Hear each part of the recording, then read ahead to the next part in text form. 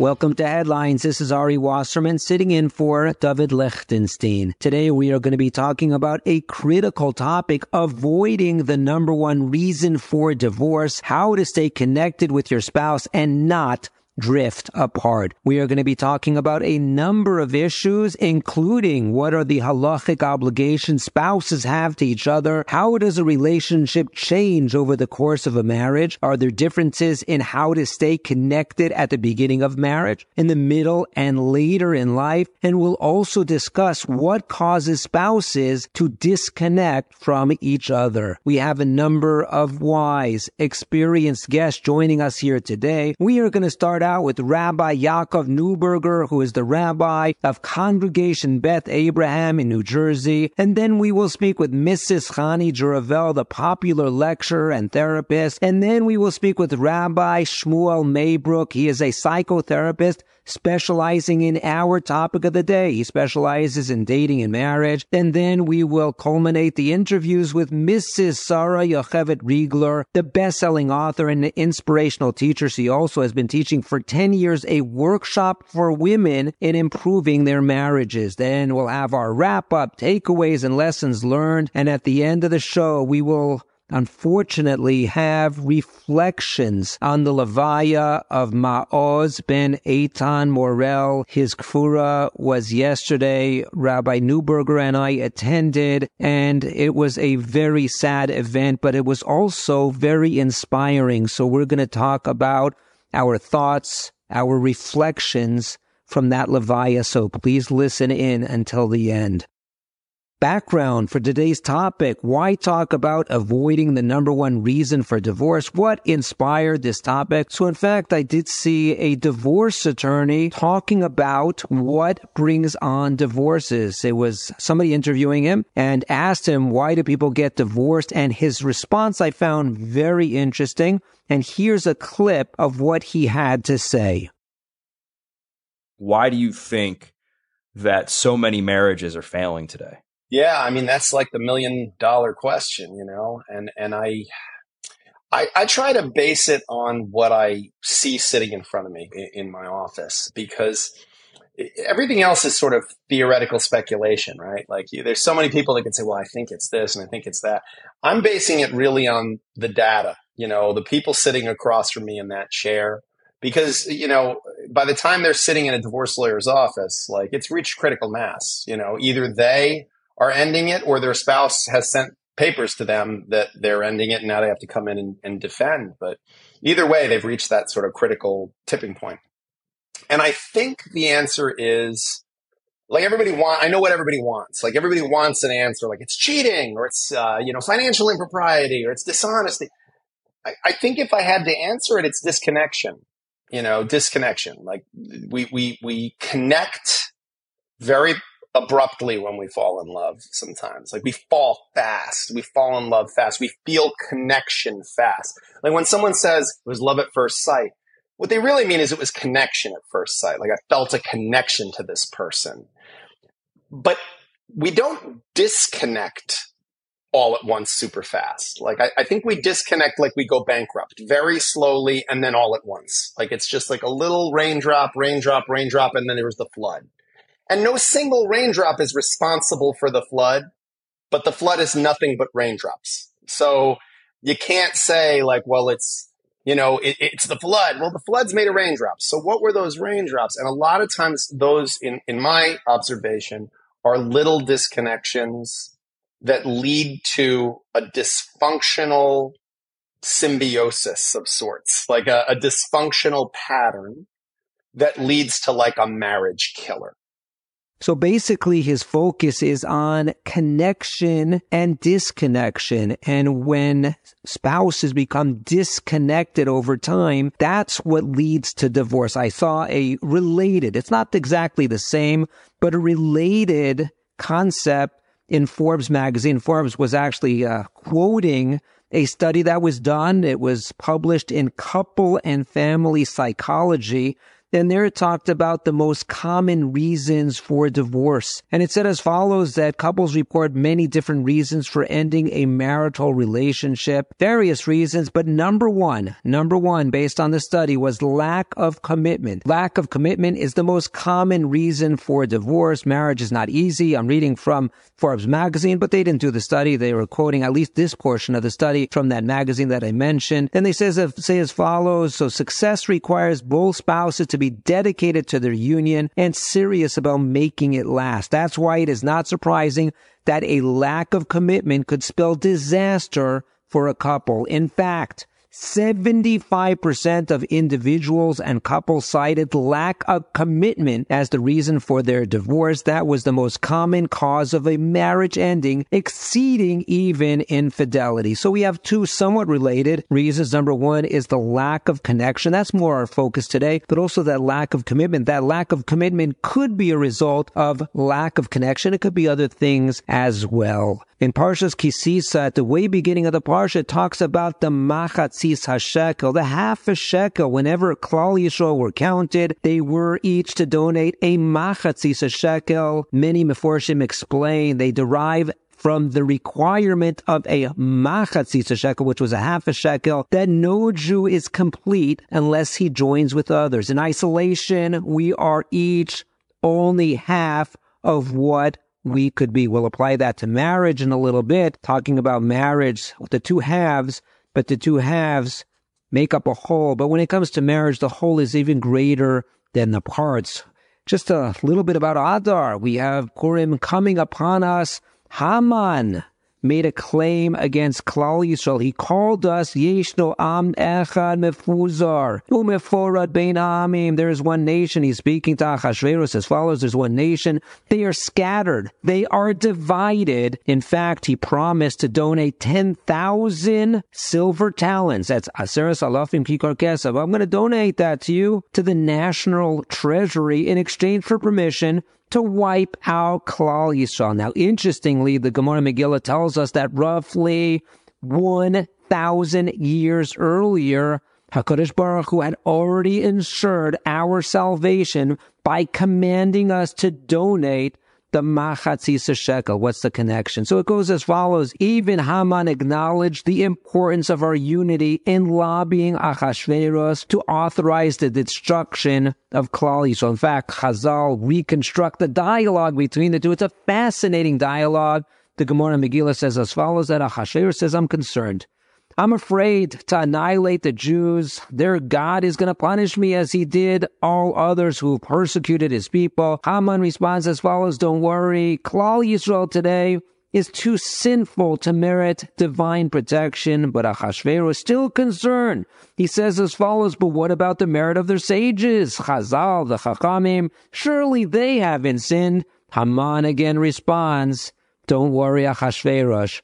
The Jews are Am Echad. What does that mean that they are Am Echad? How's that a response? The Sfas Emes explains as follows. He explains why Haman of all people suddenly invoked the oneness of Klal Yisrael, all Jews. They're responsible for one another. Klal Yisrael, Raven B'zeh B'zeh. That's what he tells them. He assured Achashverosh that even the sages, even the Chachamim, would be swept up in HaKadosh Baruch Hu's punishment of the masses. Why? Klal Yisrael, Raven B'zeh B'zeh. They are responsible also for the masses. The Alshich HaKadosh adds on beautifully that Haman was subconsciously addressing HaKadosh Baruch Hu himself, insisting that his nation wasn't worth saving. It's not worthwhile to save your nation. Why? For we're supposed to be, Klal Yisrael is supposed to be Am Echad. We're supposed to be one nation. But instead, what were we? Am Echad, but Mefuzar Umeforad Bein Ha'amim. We are scattered and we are divided. That was the claim against Klal Yisrael. There's no reason to save them.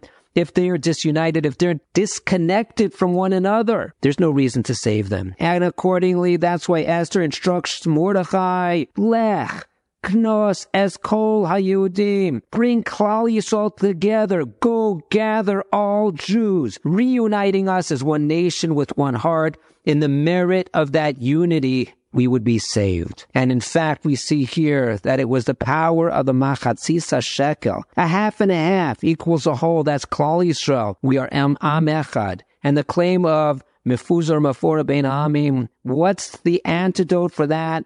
Lech.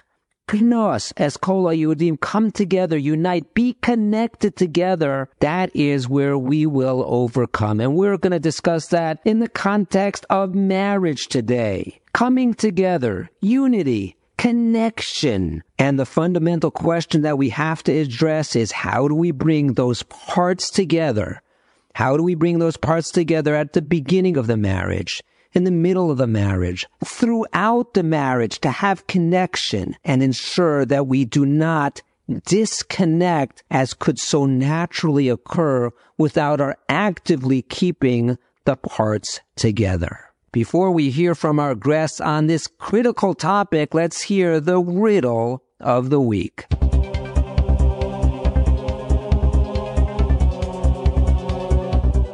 This week's riddle is from Parshas Kisisa. After the Chet HaEgel, Moshe Rabbeinu breaks the Luchos and he approaches HaKadosh Baruch Hu. This is in Perek Lamed Beis, Pasuk Lamed Aleph. It says as follows: Moshe Rabbeinu went to HaKadosh Baruch Hu and he says, Ana Chata'a ha'am hazeh chata'a gedolah. Truth be told, the HaKadosh Baruch Hu, Klal Yisrael, sinned in a big way. And the question is as follows: how is that helping the situation? Going to HaKadosh Baruch Hu and saying, yes, Klal Yisrael really blew it. He's supposed to go to HaKadosh Baruch Hu and say, please have mercy on Klal Yisrael, and this seems to be the exact opposite, and we can have an additional gloss on this. Maybe this is a yesod in Shalom Bayis as well, so maybe let's get an answer that responds to both of that. What is Moshe Rabbeinu accomplishing here, and how can that assist possibly in Shalom Bayis?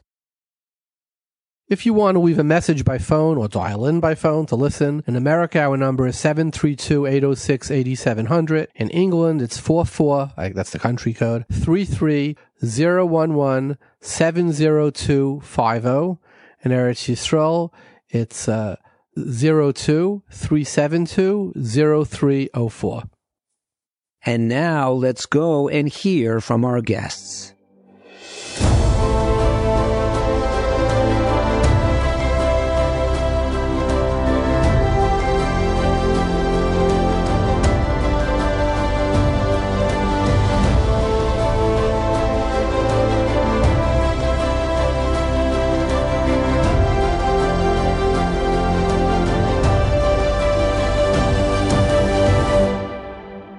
Joining us now is Rabbi Yaakov Neuberger. Rabbi Neuberger is the rabbi of Congregation Beth Abraham in Bergenfield, New Jersey, a position he has held since 1990, and he is also a Rosh Yeshiva at Reitz. Rabbi Neuberger, thank you so much for joining us. My great pleasure. And Yeshkach for all the issues that you discuss and how you bring it to people's appreciation and the depth in which you analyze ideas. Thank you, Rabbi Neuberger. It's great to have you. We are talking today about marriage. I read a survey that the number one reason for divorce is couples growing apart, and accordingly, I wanted to delve into that topic. So if we could start first with halachic issues, and then maybe we'll branch out from there. So why don't we start with the halachic obligations a husband has to his wife? What are they, and how do we fulfill them? The obligations span both financial and psychological.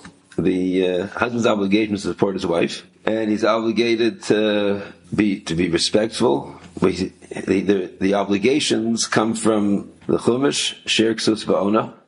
Sher Ksus are different forms of support according to most opinions. Ona is intimacy. We can discuss intimacy as being a much broader idea than physical intimacy. And then there are, if anything's left to doubt, the Ksuva creates contractual obligations. And once again, Chassan says, Eizan v'afarnis, that he will support his wife. V'aflachim means he'll work. It means he'll live a productive life. V'moikir, and that he will respect his wife. So those are one set of obligations. Ono is another set of obligations. There's the mitzvah of Avas Re'im, which certainly becomes even stronger and more pronounced within the marital relationship. Okay, so we have Doraisa, we have from the Torah, we have also rabbinic in nature, we have contractual, that's the D'Rabbanans, I assume, and we have a lot of obligations then, financial, non-financial relationship. And the Rambam, that a husband has to be mechabed his wife, It says, has to love his wife kigufay ve'ova yosve umechavle yosem igufay. Has to take care of her properly, Israel, has to speak in a refined way. Those are the obligations. Very good. So I want to get back to this in a little bit. Why don't we go to the halachic obligations a wife has to her husband? She's not signing the ksuba, so she doesn't have all those obligations. Right. It seems like it's much more limited. Well, actually, maybe not. I mean, there's certainly in ksubas a whole list of obligations. But if you can walk us through what are the halachic obligations, and then practically speaking, what happens today that we're not sewing and doing that type of stuff? So a woman's obligations are to help the husband become the mitzvah peruvu. And women's obligations are to make sure to provide an atmosphere that her husband can fulfill all of his goals with respect to his obligations towards the Ribono Shel Olam. And the woman's obligations are to create an ambience, an atmosphere in which the children grow to become Yirei Shamayim, and also to fulfill their potential as Ovdei Hashem. Mm-hmm. And tangibly speaking, that is whatever is necessary to fulfill those obligations. I don't know if that's but whatever is necessary, I'm not sure, but just to do feed derech olam, what is normally accepted. Okay, so let's get back to Ona. Let's not talk specifically about Ona, but other than Ona, is there an obligation to spend time together? There's always a talk of going on date night or doing this or doing that together, having activities together. Is there an obligation to work on having a strong connection to your spouse? So are those additional obligations? Or does simply svarahu that we would be obligated in those areas? So the mitzvah of Ona technically is the mitzvah of intimacy. However, there are strong sources. The Gemara indicates that the mitzvah of Ona expands to be spending time, to have private time with one's wife. The Gemara speaks about that's inappropriate for someone to diminish the ability of a couple to be together privately. A third party. The third party, right? So that indicates to us, and this is quoted extensively by Rabbeinu Tam, Chasam Sofer, Mishnah Berurah also quotes this. So that indicates that there's an obligation of husband and wife spending private time together. I remember Rav Shechter pointing out, quote his father, that the word Ona means time, right? So Ona in the Sfarim usually refers to comfort. The opposite of Ona is to make somebody uncomfortable and hurt somebody. Ona is creating comfort and happiness. But Shechter's point is that there is a basic obligation of time, spending time with one's wife. When husband and wife are permissible to each other, so then time becomes spending time intimately. When husband and wife are not obligated to each other, so then that obligation becomes solely spending time together in private time. And then, in my understanding, the mitzvah of Ona creates the model for how we spend time together. We spend time together by sharing ideas that we only share together. Spend time together by the husband being responsive to his wife. How much time? Date nights. The mitzvah of Ona is to be responsive to one's wife's needs. So whatever one's wife's needs are, sometimes they'll be spending significant time together. That's the idea of a date night. And the mitzvah of Ona is to provide for one's wife that she should be comfortable and happy. In fact, the Gemara refers to Ona as Simchas Ona. And so all of these things are, the way I understand it, Ona is described in Halacha as a responsibility, as a shibud. So the way I understand it, that's a model that husbands and wives are responsible. There's an achrayus that we have. We have an achrayus to make sure our wives are comfortable and spending time with our wives. In other words, it's not just spending limited time for the Ona itself, but it's spending time together and also building a connection between the two. Would we extrapolate from that it's having a relationship outside of the Ona obligation? So I would think that is almost self-understood. The way I understand it is that the mitzvah of Ona is described by Chazal. Chazal elaborated on it as a mitzvah that is within a relationship. Now, the mitzvah of Ona can only take place when husbands and wives are providing for each other in a good temperament and in a happy situation. If, God forbid, the relationship between husband and wife is not in a good place at any given time, then one cannot take the next step and fulfill the mitzvah of Ona. So the mitzvah of Ona is both predicated on a strong relationship, and the mitzvah of Ona describes how one develops a good relationship, because the mitzvah of Ona is providing for each other. Mitzvah of Ona is when one is, even though one is being nana, one is providing hana for one's wife.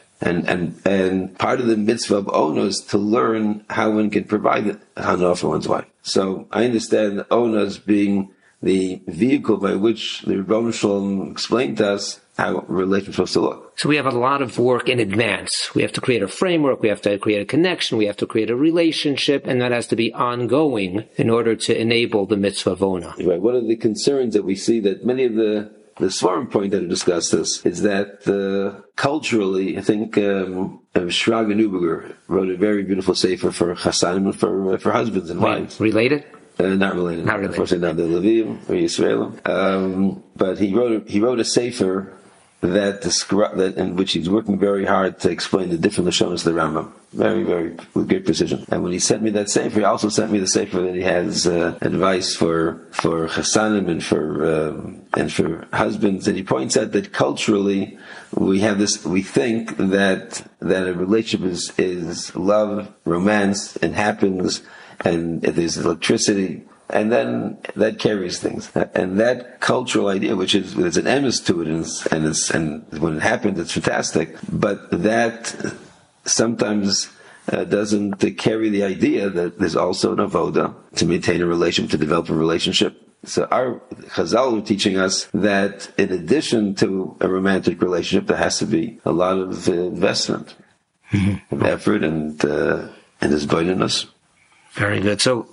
mentioning that sefer, let's take a step back then. What's your advice to couples? Let's talk about in advance of marriage, because I know in the shul you have a number of people young that come to you for eitzas, and all your talmidim, hundreds and actually thousands over the years. So what's your advice to couples in advance of marriage on how to maintain a strong relationship, a strong marriage? How are you going to do it? How should you go about it? What are the eitzas that you give them? So when the young men come and ask for what are the important ingredients, so the first thing is working in one's midos. That I think the Vilna Gaon writes that life is working on one's midos, and he said, if he isn't able to work in his midos, lo malichai. So the most important ingredient is the ongoing work that a husband does to make himself a better person, a more giving person, a person who has greater humility, a person who is a greater avatran. That's the most important thing, and that's an ongoing avodah.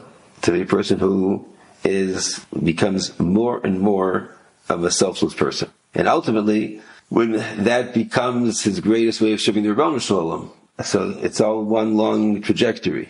And so much of marriage is enjoying being a nosei.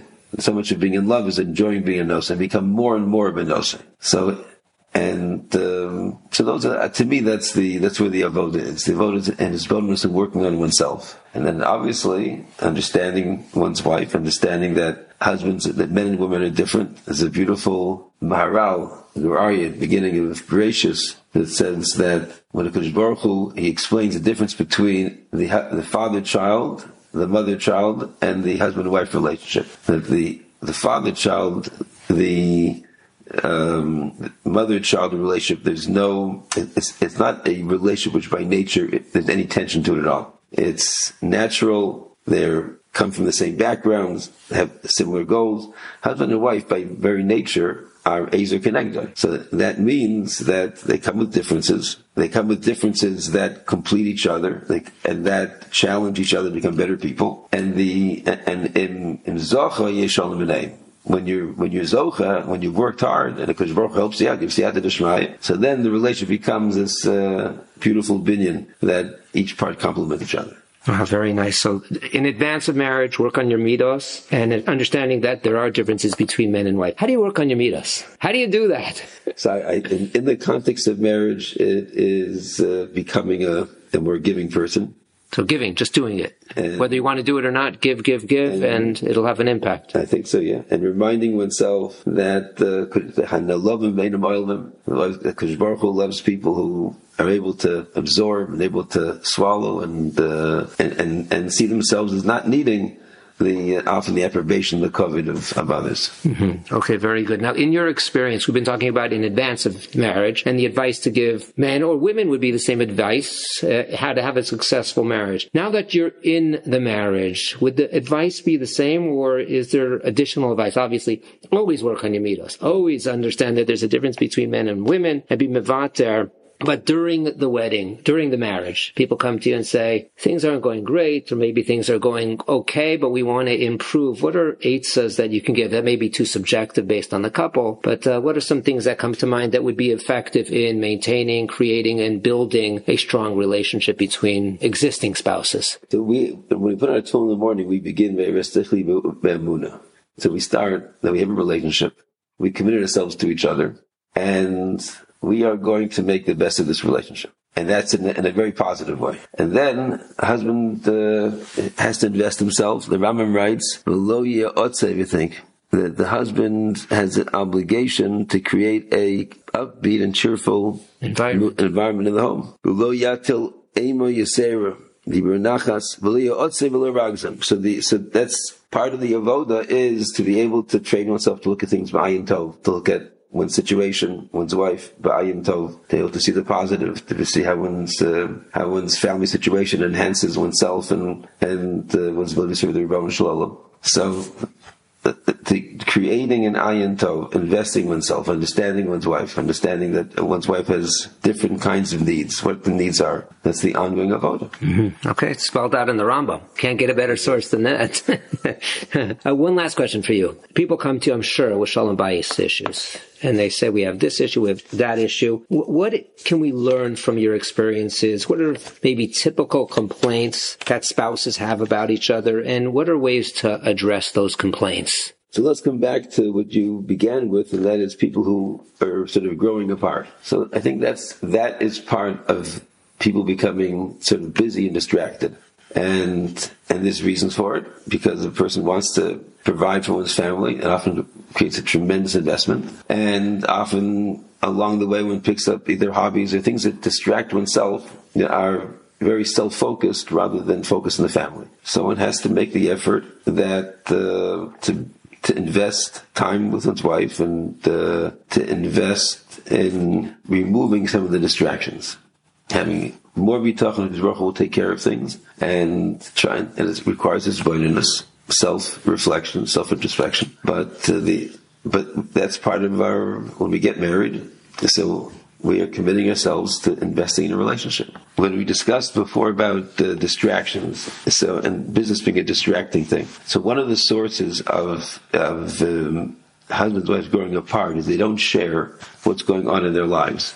And that creates separate lives. And very often, husbands and wives will think that because my wife really doesn't really know what's going on in my business world, and she's not interested in what's going on in my business world, or the Rav thinks I'm not going to share the details of my share with my wife. She's not interested in my cash and I figured it around today. So why share these things? And the same thing, a wife sometimes will see their husband's not interested in the drama that goes on in one's wife's life. So that's something that we can't fix up. Husband should be engaged by the drama that goes on in his wife's life. A husband should be able to find what are the interesting parts of one's wife's, whether it's a professional life, whatever she's doing, and whatever it is, and has to develop, even if at first blush these don't excite him, he has to develop patience and understanding and a deep appreciation, and being able b'ayin tov to see how these things are really important and attach himself to them. And when he thinks about his work, so even if his wife is not so interested by some of the ins and outs of his daily, whether it's legal, whether it's business, financial, whether it's how to fend for Rambam, but there are parts of his life which she certainly is interested in. It could be the excitement that he had in entering Rambam. It could be the interaction with the Talmud, maybe not the ktsois, but how he saw the light go on in the Talmud's eyes. It could be the upsetness that he had because something wasn't going so well. So that one should be able to find different parts of one's workday that will interest his wife. And it's so important that if we're spending hours doing different things separately, that then we spend time where we acquaint each other with what's going on in our lives. So there are ways in which the things that could distract us, we should be able to find ways in which they should be able to bring us together. Commonality and bring it home. Don't have two separate lives. Right. My life outside the home and my life inside the home. Try to build both of those lives together. So what you're saying, if I heard correctly, is it could be the job itself that could be a distraction, or extracurricular activities that could be both. So anything that gets you out of the house, or maybe in the house, doesn't matter, but too focused on external things, that's going to distract you. And some of it is necessary, and that's part of life. And some things are unnecessary and shouldn't be part of life. And if it's distracting too much, that's going to take us away from the core values and the core relationships that we have in the household. I think so. Okay, very good. Additional advice that you may have for our listeners on the relationships. How not to drift away. A lot of it has to do with B'nai Torah, is being focused on our core ambitions, our core aspirations. And our core ambitions and aspirations are to have a home of Obdei Hashem, to have a home where Kadosh Baruch Hu is comfortable, to have children who are Obdei Hashem. There's a Gemara that Rav noticed that Rav Chia had some unpleasantness in his marriage. We're not sure exactly what it was. So when Rav took note of that, so Rav Chia said that she's megadelas b'anai u'meinei asmi meichet. So when we learn that, we think that's like a loveless relationship. She raises my children, and I don't divorce because I don't see it that way. I see what he is saying is that the top things of my life, the most important things of my life, are megadelas b'anai and limdom meichet. Those are the core issues. So my wife is helping me with the most important things that are going on in my life. And because of that, he loves his wife very, very much. So Reb Chia is teaching us that there are many things going on in life. And when we look at what are our top priorities of life, if we are able to focus that our top priorities are becoming better Obdei Hashem, then we can appreciate how our wives are helping us become better Obdei Hashem. And that is a source of great honor. Very beautiful shot. Rabbi Neuberger, I want to thank you so much for joining us. Such a pleasure having you on the show. Thank you very much. Thanks for the opportunity. Joining us now is Mrs. Chani Juravel. Mrs. Juravel is a well-known therapist in Rockland County, New York, and is a popular lecturer worldwide. She's been treating individuals and couples in person and now virtually for 3 decades. She is also the author of the popular book, Sphira in Our Lives, a Relationship Manual, which is published by Feldheim. Mrs. Juravel, thank you so much for joining us. Pleasure, as always. We are talking about connection between spouses. So why don't we start with the most fundamental question, and it relates to what you do day in, day out. Is it common that someone comes to you and says, I don't feel a connection to my spouse, I don't feel a connection, or maybe they say, I have nothing in common? It can go either way. And if so, what causes that? First of all, yes, it's very common. And I think all marriages have, ups and downs and dips. And so it's not a cause for, thinking it's a train wreck, but it's definitely, within the norm and happens all the time. I think there's a lot of causes. There's never one size fits all. Now, obviously, if we don't invest the time in each other, I think sometimes one spouse is changing in certain ways spiritually or in terms of their interests or what they gravitate to and feel like they're growing out of or away from another spouse. Could be that they've never learned to be familiar with each other's languages of what sort of time or what sort of investments in showing love would mean the most. And, each of them could be doing what they consider to be loving, but it may not be registering, with the other partner. One may be getting them a lot of gifts while the other one's really waiting for just time together, so there's so many variables. And, I think that the two bigger themes that could be are, number one, I think comparison. There's so much out there, just in terms of our small little worlds of seeing other couples and, having our antenna up for, are they happier or, they seem to have it together in a way that I'm wishing for. Or it could be that, sometimes if we have our own stuff, that we're working through, and maybe it's not even something we're aware of yet, but if we're personally not in a good place, and connected to ourselves, very often, we may not be connecting to others, and that might not be about them, Oh, that's interesting. So number one, if we're comparing ourselves to others, we're starting to lack our connection. We're saying they're better and we feel we're lacking. Is that? I think so. Yeah. I think that, we see in one of the Sheva Brachos, right? We wish the Chas and Kala to be Kirei Mahuvim B'Gan Eden Mikedem, right? To be like Adam and Chava, and they were the only couple historically that couldn't have ever said, I wish I married someone else, so sometimes just, seeing what's out there, and it's natural to see others, and it's a healthy thing to aspire and use other people as models. And that's how jealousy could spur good things. But sometimes it could just get us down and think that our connection's not as deep or, as good as theirs. And that could also be part of my own stuff, right? It may not be about a spouse. It may be about working through individual things. Now, there's a beautiful book by Edith Eva Eger called The Choice, very famous book, beautiful book.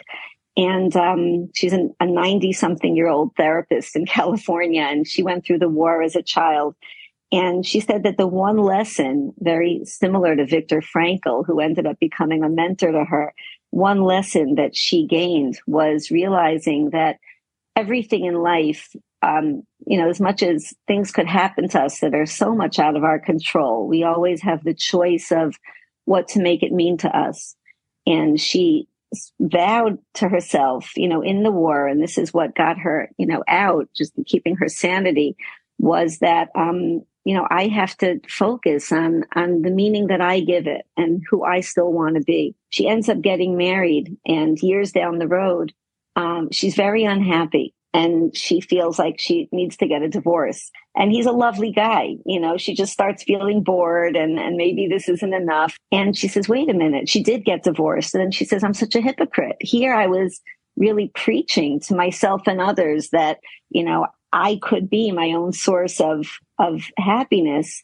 And here I am, I'm blaming it on someone else. So to prove that I'm still who I want to be, she remarries him and ends up, becoming a therapist, realizing that she just needed self-fulfillment and he wasn't the problem. I'm not saying that there aren't divorces that have to be. That's simplifying it. Usually it does mean that there's work on both sides, but it's a dramatic illustration of sometimes my own, discontent projecting outwardly. When I'm hard on myself, it could be I'll be really hard on others that day. If I'm not feeling like I'm enough, they might not seem that way either. There's so many layers, Right. You have to get to the bottom of what's causing the disconnection between the two. Yeah, to be real about the feelings and then really track the thoughts behind them and evaluate whether or not they're accurate or, maybe fused in some way to something deeper. What if somebody comes to you and says, I have nothing to talk about with my husband, or husband says, I have nothing to talk about with my wife? Is that the same as being disconnected? Is there something else going on there? Should it be of concern that spouses don't have what to discuss? And it could be in particular after the children grow up a little bit and your entertainment has left the house, your constant entertainment for good or for bad has left the house, and maybe there's less to discuss at that point. So is that a matter of disconnection, or is that something else going on? I'm not sure if disconnect or lack of communication and, which comes first, but I think they're definitely correlated. Just to show the significance and, why the work in putting the work into communication is so critical. Now, Rav Kerzner Zatzal says, says when we find in Bereshis that Adam and Chava are intimate, it says Vayeda Adam, that Adam knows his wife, right? The word used for the closest level of intimacy is Vayeda. And Rabbi Kerzner says so beautifully, he says that there's a connection. We always could make a Gzeira Shava between words used in different contexts, the same word used in different contexts. He said later on, when we cry out to God in Mitzrayim, in Egypt, it says that Hashem's reaction is Vayeda Elokim. Hashem knows. And he says we learn from there that as much as Hashem knows all, but it's only when we communicate that we fully get to know someone. So intimacy, ahava, comes miyadia. That if we don't really spend the time talking and sharing thoughts, and that's the key to being able to really feel that the person, that you're there, that you're supportive and being supported. So that connection, when communication's not there, it really, it would make the relationship limp. It's hard to keep going. And talking about lack of communication, just along the same lines, I often wonder the impact of social media on marriages. And this could come in different forms. It could be that social media, you're seeing comparisons constantly. They're on vacation at a beautiful place and they look, they're dressed so beautifully and we're not, or whatever the comparison is you have on social media. Or it could be in a different direction of it's a distraction and my husband is on his phone and he's constantly with other people and it's a distraction from me and I don't feel like I am a priority. His priority is elsewhere. So have people come to you and say, social media, technology, phones, my husband is addicted or my wife is addicted and it's really distracting and impinging on our marriage? Yeah, I think you're making such important points. I think that if we had to encapsulate what kina, taiva, and kavod look like, jealousy and desiring and seeking, status, I think we could just say Instagram. There's so much in terms of comparison, of following people's lives. And as much as we could know intellectually that it's an illusion, it is really tough. I had a young woman who was so distraught and she knew her husband was a good guy, but she was always just feeling that he wasn't measuring up. And at one point, he planned this beautiful, beautiful dinner for her, and it really fulfilled all of her checklist wishes. She was still unhappy because she said he didn't have it documented, and photographed to put on her Instagram page, and that was sort of like it didn't happen. And that was so real to her, the need to share and be seen and compare herself to others. So it's definitely tough in terms of the contrast and comparison and the fact that it's illusory. I can't compare in real life to what people are doctoring themselves up to look like. That's one piece. But I think there's another piece, and what you said about distraction and, it's a time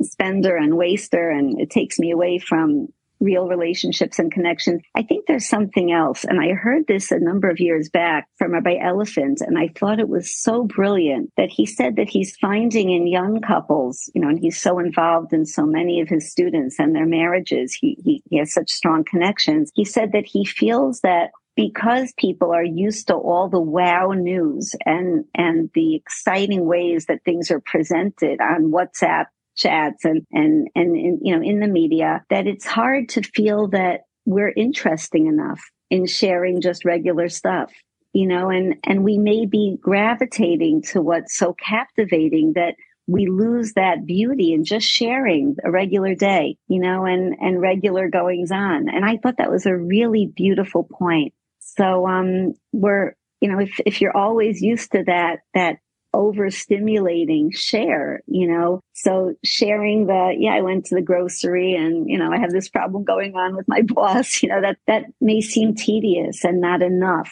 to capture somebody else's interest. It's something to think about too. You're not glitzy enough to communicate or to... you're not as show your value. To me. I'm just not you're not valuable, or it could be I'm not valuable because I don't have that glitz and entertainment. Exactly. Terrible. Terrible. Yeah. Well, but it's real, is remember being in school and, kids sharing what they did on their vacation. And after you heard, the exotic stuff, it's hard to share that you just went bowling and to ice cream, right? So, if it's definitely human. So I think it's just regaining the sense that just knowing you, is so valuable. I heard from a woman I was working with, she says, I'm craving intimacy, into me see. I want someone to just know me, so the beauty of learning another person, and as long as we're married and as much as we could think we're going through the same things and I don't have to ask and I don't have to tell because we get each other, two people living the same lives never see it the same way and experience it the same way. So there's always a need to just know who we are and what's going on for us. Right. Now, talking about disconnection, is this a concern that people could have at any time in a marriage, or is it going to be more prominent later on? Is there a certain age that this concern kicks in? Is there an inflection point in marriage, like I mentioned before, when the kids move out, you've married them off, when maybe they become teenagers and there's less constant interaction between the parents and the kids? Or is this something that can come in different forms, shapes, and sizes at any point during a marriage? Really no one answer. I think that the answer is really sort of given to us in the bracha and the blessing that we start out with in marriage. When people wish a couple to be bona bayis ne'eman, right? That they should be, building a faithful, good home and a good connection. So the Lubavitcher Rebbe asks why it says bona. Why do you wish them to be building? Why not wish them to have the house, right? So he says perfectly. He says because the relationship of marriage is always, it always has to be in the building phase. That at every stage, we've got to make it a priority. So I think, young couples could be way too busy with their kids and, not make time for really being there with each other. And as you get older, like you said, your distractions are gone and your focus has to be on each other. And that might be difficult. So I think that, I think it's always, I had, and when I was saying about assumptions and thinking that we don't have the need to put in the work, I had a couple that I was working with years ago, and I'll change the details enough that they won't recognize themselves in the story. But they felt that marriage was just tired. And they weren't sure that it was worth continuing. And she says, I don't know how much you could give us because we know each other, and we're not going to learn anything new. And she was sharing something very important to her. And he was sort of looking down into his lap. And she says, you see, that's the husband that I can't live with. She says, he doesn't listen to me. He doesn't tune in. Look at that look. That look shows you what I'm living with. And I looked at him and I didn't know what the look necessarily meant. And, what's with the look? What does that look mean? And he said, I don't know what she wants from me. This is how I look at business meetings when I'm thinking, when I'm absorbing, when I'm reflecting. I was really hearing her. That is my look of concentration. And she says, really? And he said, you never asked me. You're just always blasting me. And I'm trying to redo my look, but this is where I go when I'm really listening. So here it was such a difficult example, difficult because they were living together for a couple of decades of how much we really always have to be in the learning mode and the inquisitive mode and the, Ayeka, where are you? That's the first question God asks us. She could have just asked, what are you thinking? What are you thinking now? Yeah. Or what is this experience that we're going through mean to you? Or how is it? Just have a check-in. Every good business, from what I'm told, they have brainstorming meetings, and they just how are we doing? Remember Mayor Koch? How am I doing? Just the interest to know, where we're at and what we need to adjust or tweak. And that's not, if somebody tells me what I could do better, it doesn't have to be criticism. It could just be education. I'm just teaching you what I might need now. Maybe that wasn't what I needed a year from. Maybe you were doing great. And I just want you to address something that's not about you, but that's about me. Right. So how can I do better? Shifting the confrontations into education. Let's just make a time where we sit and learn each other and talk about this business called marriage. How's our corporation going? you know? Very wise, very wise. Now, my questions till now have basically been focused on if a spouse comes to you and says, I'm not feeling connection. I have nothing in common. I have nothing to say, or we have nothing to say. How about somebody coming to you and not saying but my spouse, I don't feel he's connecting. I feel that he feels that he has nothing in common to me. He seems to have nothing to say to me. How do you deal with a dynamic like that? Well, first, I think we have to really, hold it and hear the truth in it, and it usually will take curiosity, to really be able, whether it's with the other spouse, if they could do it with each other, or, sometimes the other spouse, the spouse that's drifting may need their own time to address things that they feel they can't say in front of the other. I was working with a young couple and she was saying this and he kept saying no. But it turns out that he was very ashamed of certain things going on in business and he was just unbelievably preoccupied and feeling like too much of a loser to really, be connected. Other times, there's a lot of unfortunate stuff that people may be drifting away.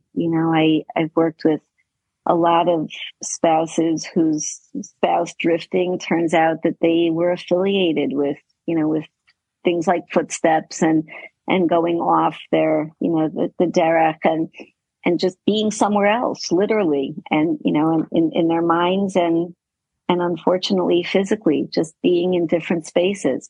So sometimes it really could be that the drift is real. And it has to be brought out into the open. But when the other spouse is saying, "Look, I don't know what you're talking about," it as painful as it is, one partner could change a marriage, and I think there's a beautiful thought that I saw many years ago in a sikha that there's two psukim in Shir HaShirim that are almost identical, and you almost wonder why we need both. One is Ani l'dodi v'dodi li. I am to my beloved and my beloved is to me. And the other is Dodi li v'ani lo. My beloved is to me and I'm his. And he says that there's two different times in a relationship. Sometimes I initiate my interest and then they come through, right? They take my lead. And other times they invest in me. And, and then I say like, okay, I'm here, right? The beauty in that is to realize that there are going to be stages and waves in all of our marriages. Usually one of the spouses will be the one to reinitiate the connection and bring the other back. It's important that sometimes it's me, sometimes it's you, but maybe right now I do have to do the heavy lifting, and as much as that could be sad, it could also be proud. I had a wonderful woman that was living in a very, very disconnected marriage. And she really knew a lot of what to do. And she could have written the book herself, but she was in a lot of pain. And she said, okay, 3 months, I'm going to invest in what changes I could make here. And she really did a lot of impressive work. And she said, she called me up a month after and she said, honey, I was such a class act today. So what she said, my husband came in and he said, I have to really tell you what a great job. It was so good you went and got help because it's made such a difference, and I really feel it. And she was so upset, making it sound like it was her issue. And she said, I think either one of us could have done the work to bring this shift. And I'm really proud that it was me. And I think that was beautiful. And it inspired her husband to do his own work that was really helpful. But that did bring, a change and it did come from her. So, and when we do that, it's when Ani l'dodi, that it's really the bigger investment that yields us the greatest feeling, of who we are. No, we do have Tovim Hashnayim Mina Echad. One may fall, the other will lift them up. So we see the same thing in the pasuk. Gorgeous. That's so beautiful, beautiful. And I think when we focus on my piece, what's my piece and what could I do? It's more hopeful, it's more empowering, and you hope that that it'll be catchy, right? Right, absolutely. One last question for you. What's your advice to spouses on how to not drift away? Be proactive and build a relationship. How can we work on the relationship in a positive way to ensure, or hopefully ensure, that we don't disconnect and don't have anything in common at some point in the future? Well, I don't know that we could ensure that. I think accepting the fact that it will be there is helpful, because then we won't get as scared when it happens, and we won't think that it's this prescription for doom, So I think there will always be, just like the heartbeat of life, there's going to be ups and downs, and we just have to have some sort of toolbox ready for when, we're at a low. I think, one thought that really does help in all stages of being married is, if I'm in a place of being disconnected and usually it comes from a place of being dissatisfied in some way. Now, am I working on accepting my partner, just getting a kick out of who they are, and not getting thrown by our differences or the fact that, we're not the same person that I thought we'd become, but realizing that differences don't have to be a failure or a threat, that I am married to someone different. And that is part of marriage. Very nice. Yeah. Thank you so much. Such good eitzahs. We really appreciate your joining us always, and we hope to see you soon. Pleasure. Again. Thank you so much. Thanks. Pleasure. Joining us now is Rabbi Shmuel Maybrook. Rabbi Maybrook is a Rav and also a psychotherapist. His specialties include dating, marriage counseling and enhancement, improving couple and family interactions, and also marriage crisis intervention. Rabbi Maybrook, thank you so much for joining us. It is such a pleasure to be here. It's a pleasure to have you. It really is. Why don't we start with a fundamental question? I think something that is so critical that every married, dating person, somebody considering marriage, should think about. Is it normal for married couples to drift away from each other? And I would phrase it as follows. Which way is the inertia going? Which way is the direction we're being forced without our active involvement? Do spouses naturally drift away or move closer together? Or maybe does it depend on the couple? That's a really great question. And the best way to answer that is really to think about, what does it mean? We talk about the idea of shalom bayis. We talk about marriage enhancement, ideas in marriage. What are the ingredients that make a marriage, a healthy marriage, according to the Torah, according to society? It might be helpful to think about the fact that there are really two core aspects to what makes a marriage. There's the commitment and the connection. Commitment really means that the two people are in a relationship where they're not just legally bound to each other, but they are intimating that you are important to me.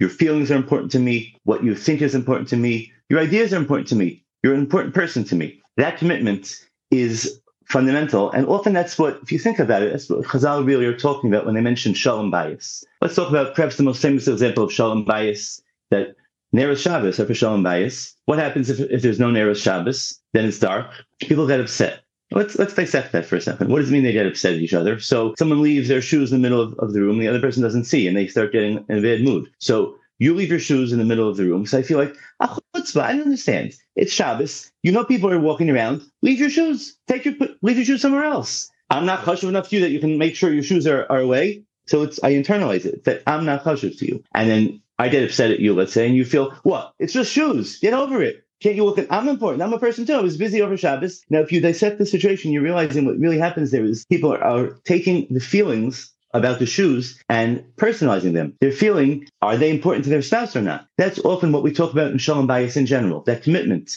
Let's say a wife tries a new soup recipe. She makes soup for supper, and she makes a new recipe. Husband doesn't say a word, doesn't say it's good or bad. So what the wife can often feel there is that you're not going to me. I don't matter to you. The fact that I put effort into trying to find a new recipe, whether it's for you or for me or for us, I don't even matter. So this commitment is the basic aspect of shalom bayis. Literally, it's the harmony of showing the spouse that they're important to you.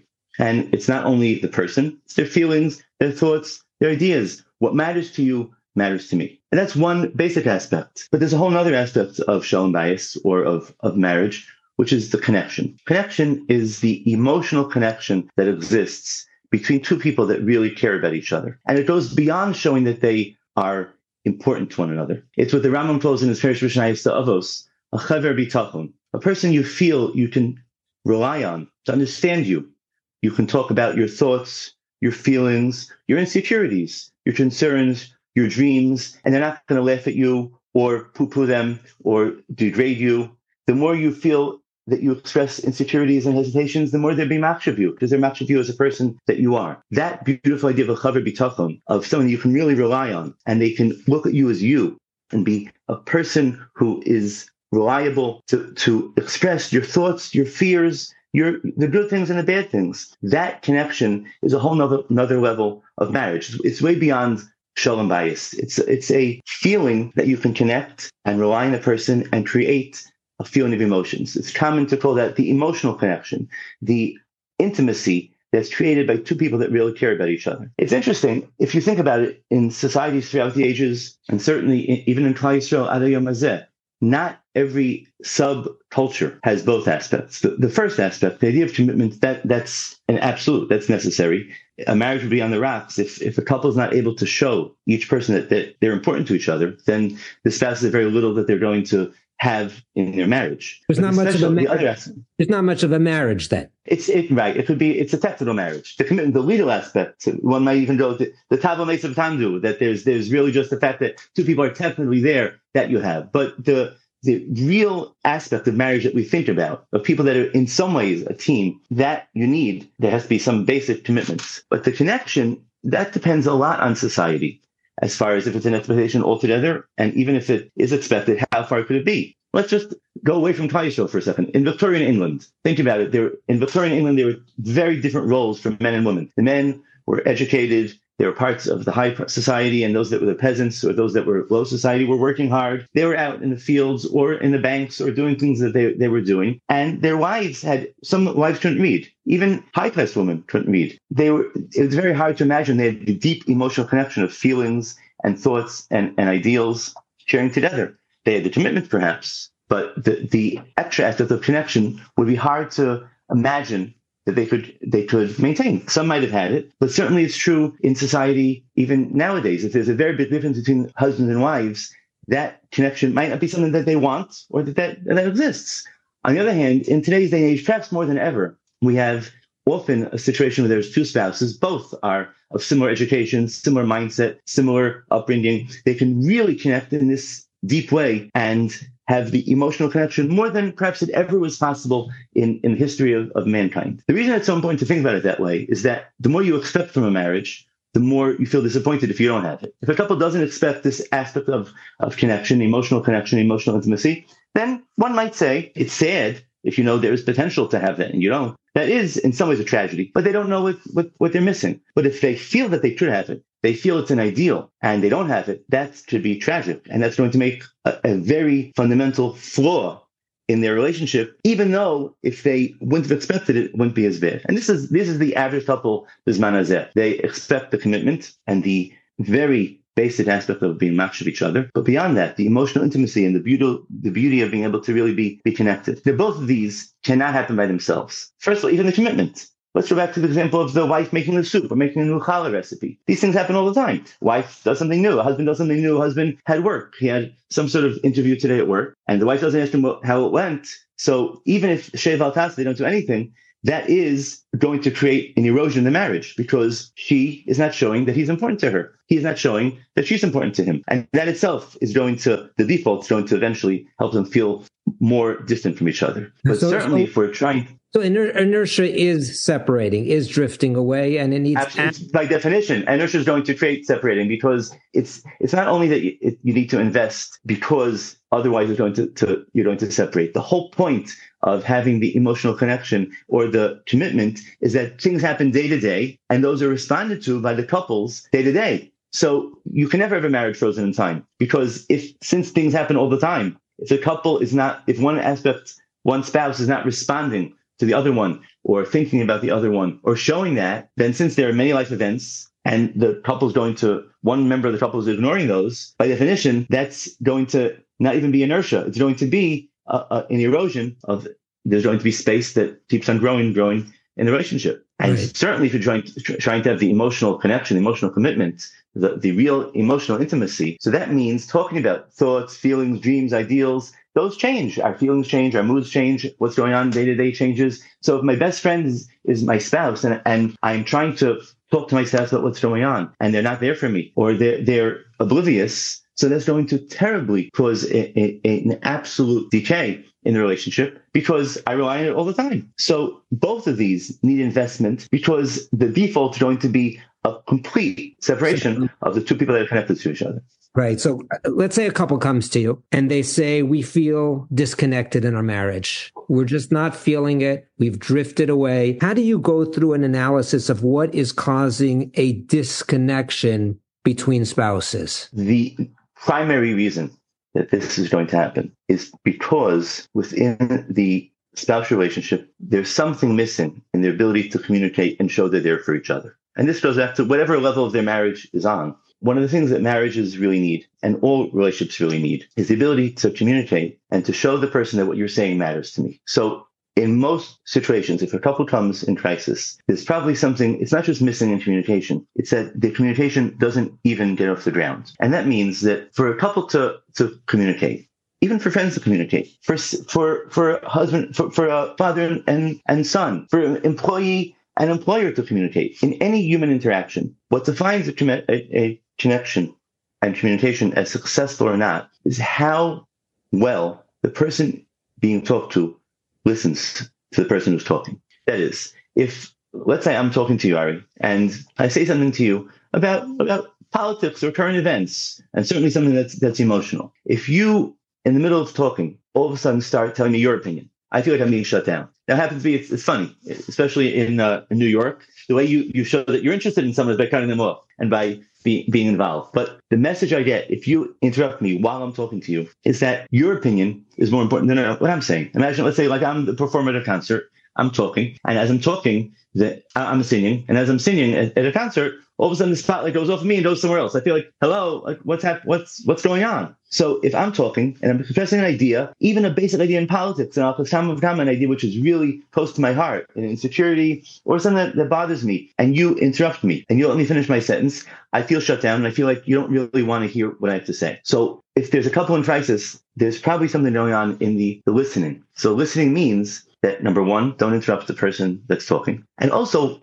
while they're talking, make sure to focus. Let them feel that you're listening. In today's day and age, it's very common for a person to have some sort of technology, a computer or a phone or whatever technology is acceptable in the family, in close proximity. The person starts looking at the technology or even notices that the phone is ringing. That gives a message to the person. What you're saying is important to me, but so is the phone. And that means if I'm talking to you, Ari, and I notice that you're also checking your email, I feel disconnected. So I'm really not. I'm really not, just so you know. I'm focused 100%, 100%. And I feel it. But Ari, if you think about it, another way to do that is also by having eye contact, to look at the person and show that you're really listening to what they're doing.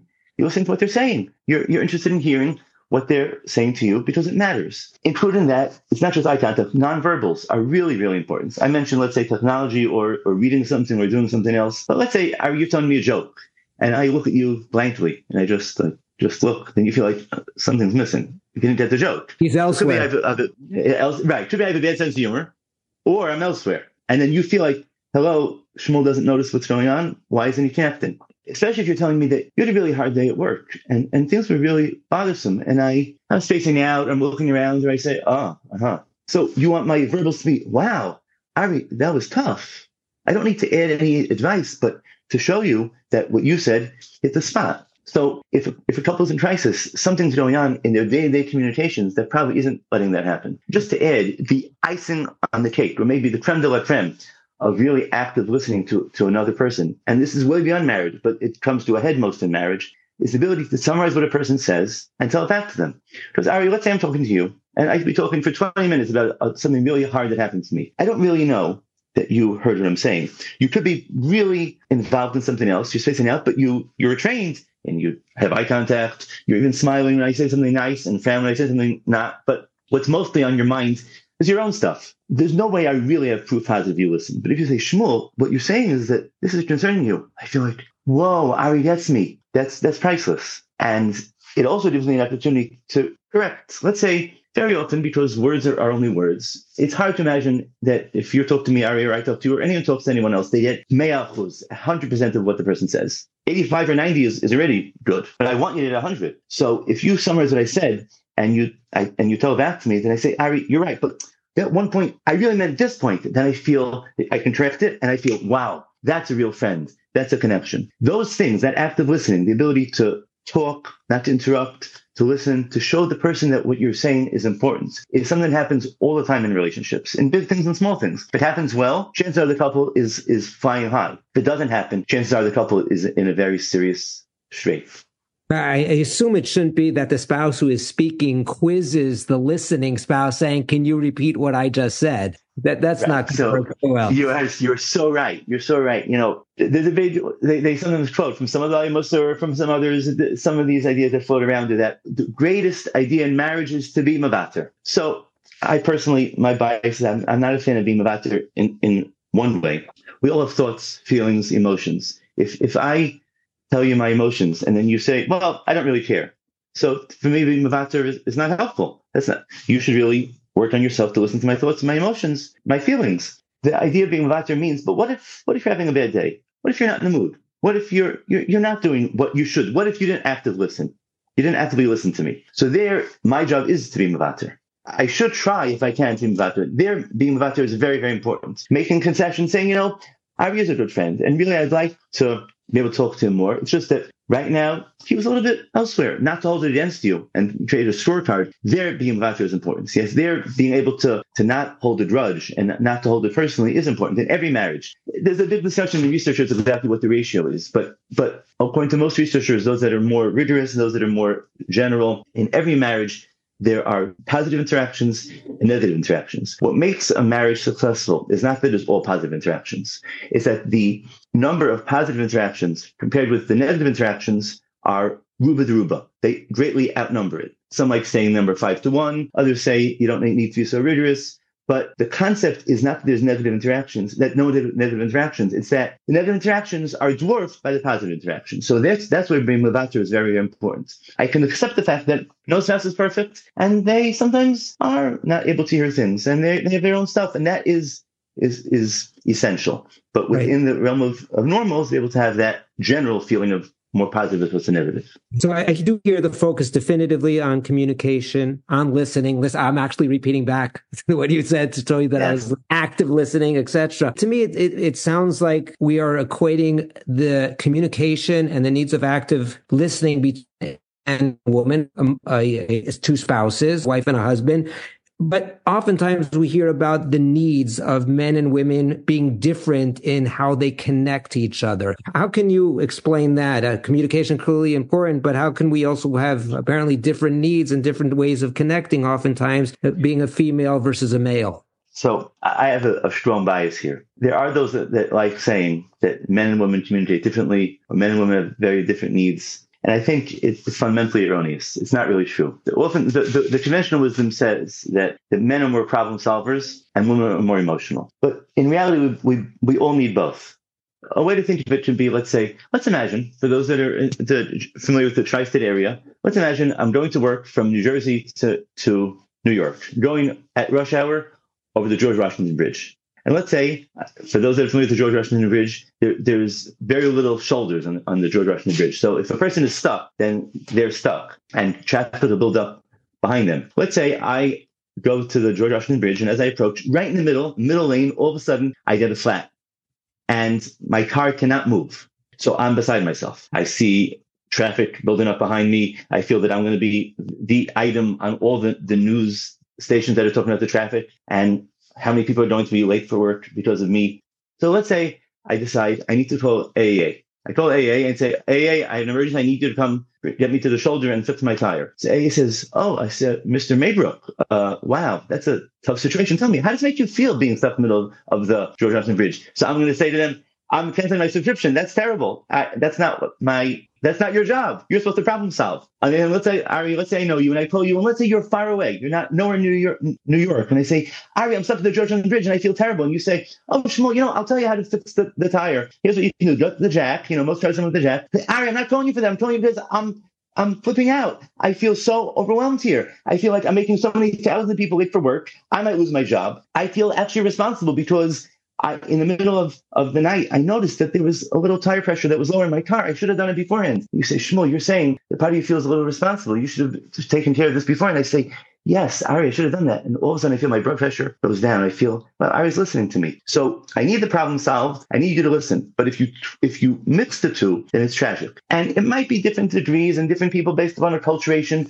Who needs what, who needs the other in terms of levels. But both men and women need both. And we need both all the time. The worst thing is if a spouse comes home and wants to just ventilate his emotions, and instead he feels that his wife is problem solving, or the other way around, that's going to create a big disconnect. But we need both. So I think often the emphasis between men and women is really incorrect. I sometimes say, barring what the research says, if you dissect or you look at a scan of men's and women's brains, most researchers cannot tell the difference between men's and women's brains. It might be acculturation and certain things that influence people, some ways as opposed to others.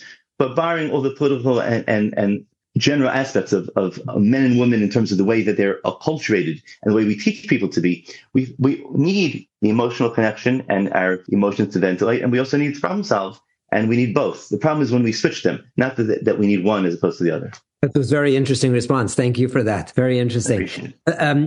People are listening, and we're talking about the importance of connecting and maintaining a connection to a spouse. What happens if you have spouses, a couple that has already disconnected? They've drifted away. How can you reconnect once you've really gone on different paths in life? It's a great question, and it's really something which is important for all of us, because whether a couple is extremely disconnected or a couple is going through a tough time like every couple goes through, it's important to keep in mind that question and some of the thoughts that come to my mind when you ask me that question. Let's think about it this way. Let's say you and I were going to play tennis. We're going to just have a volley. So 3 things can happen if we're going to volley. If we're both reasonably good tennis players and I volley to you, you volley back, we can go on for 20 minutes or half hour, as long as we're both pretty good at it. We don't even say a word. And I'm going to feel after the match is over, after the volley is over, I'm going to feel connected to you. I feel, hey, that was a really good match. We didn't say a word. There was a certain rhythm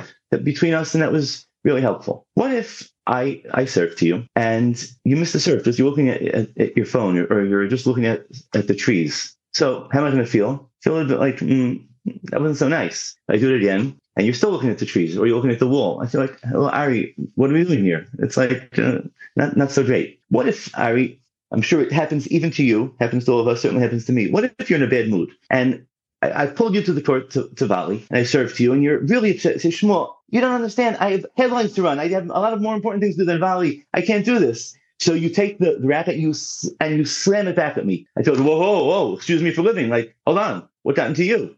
So I feel, and if you do that again, I feel very disconnected. Those 3 aspects of how I volley to you and how you respond on the tennis court really describe what happens day to day in a couple hundreds of times. If I connect to you, what some call a bid for connection. That's a famous idea made famous originally by Dr. John Mordechai Gottman. If I serve to you, I say, hey, Ari, what's up? How's life?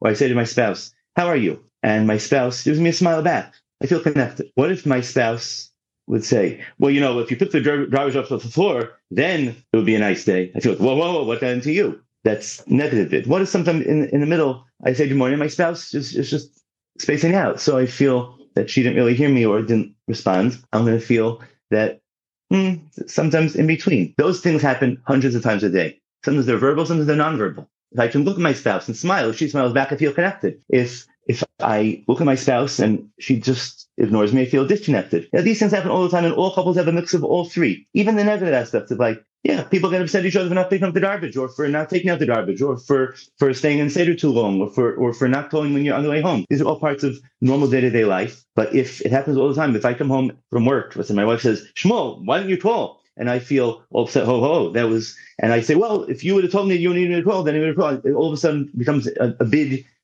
negative bid. That's going to be mavatal, a lot of the positive aspects that existed. So a way to think of a couple that's in crisis is, in all probability, what happens is they have a lot of those negative slams, those slams on the tennis court that's happening. Even they might even have the zero, the not so connected, not so disconnected, but there's very little of the positive that's there. That's what's going to create this connection in a marriage. Can it be revitalized? Of course. Part of the beauty of listening is that it's not just a way of communicating.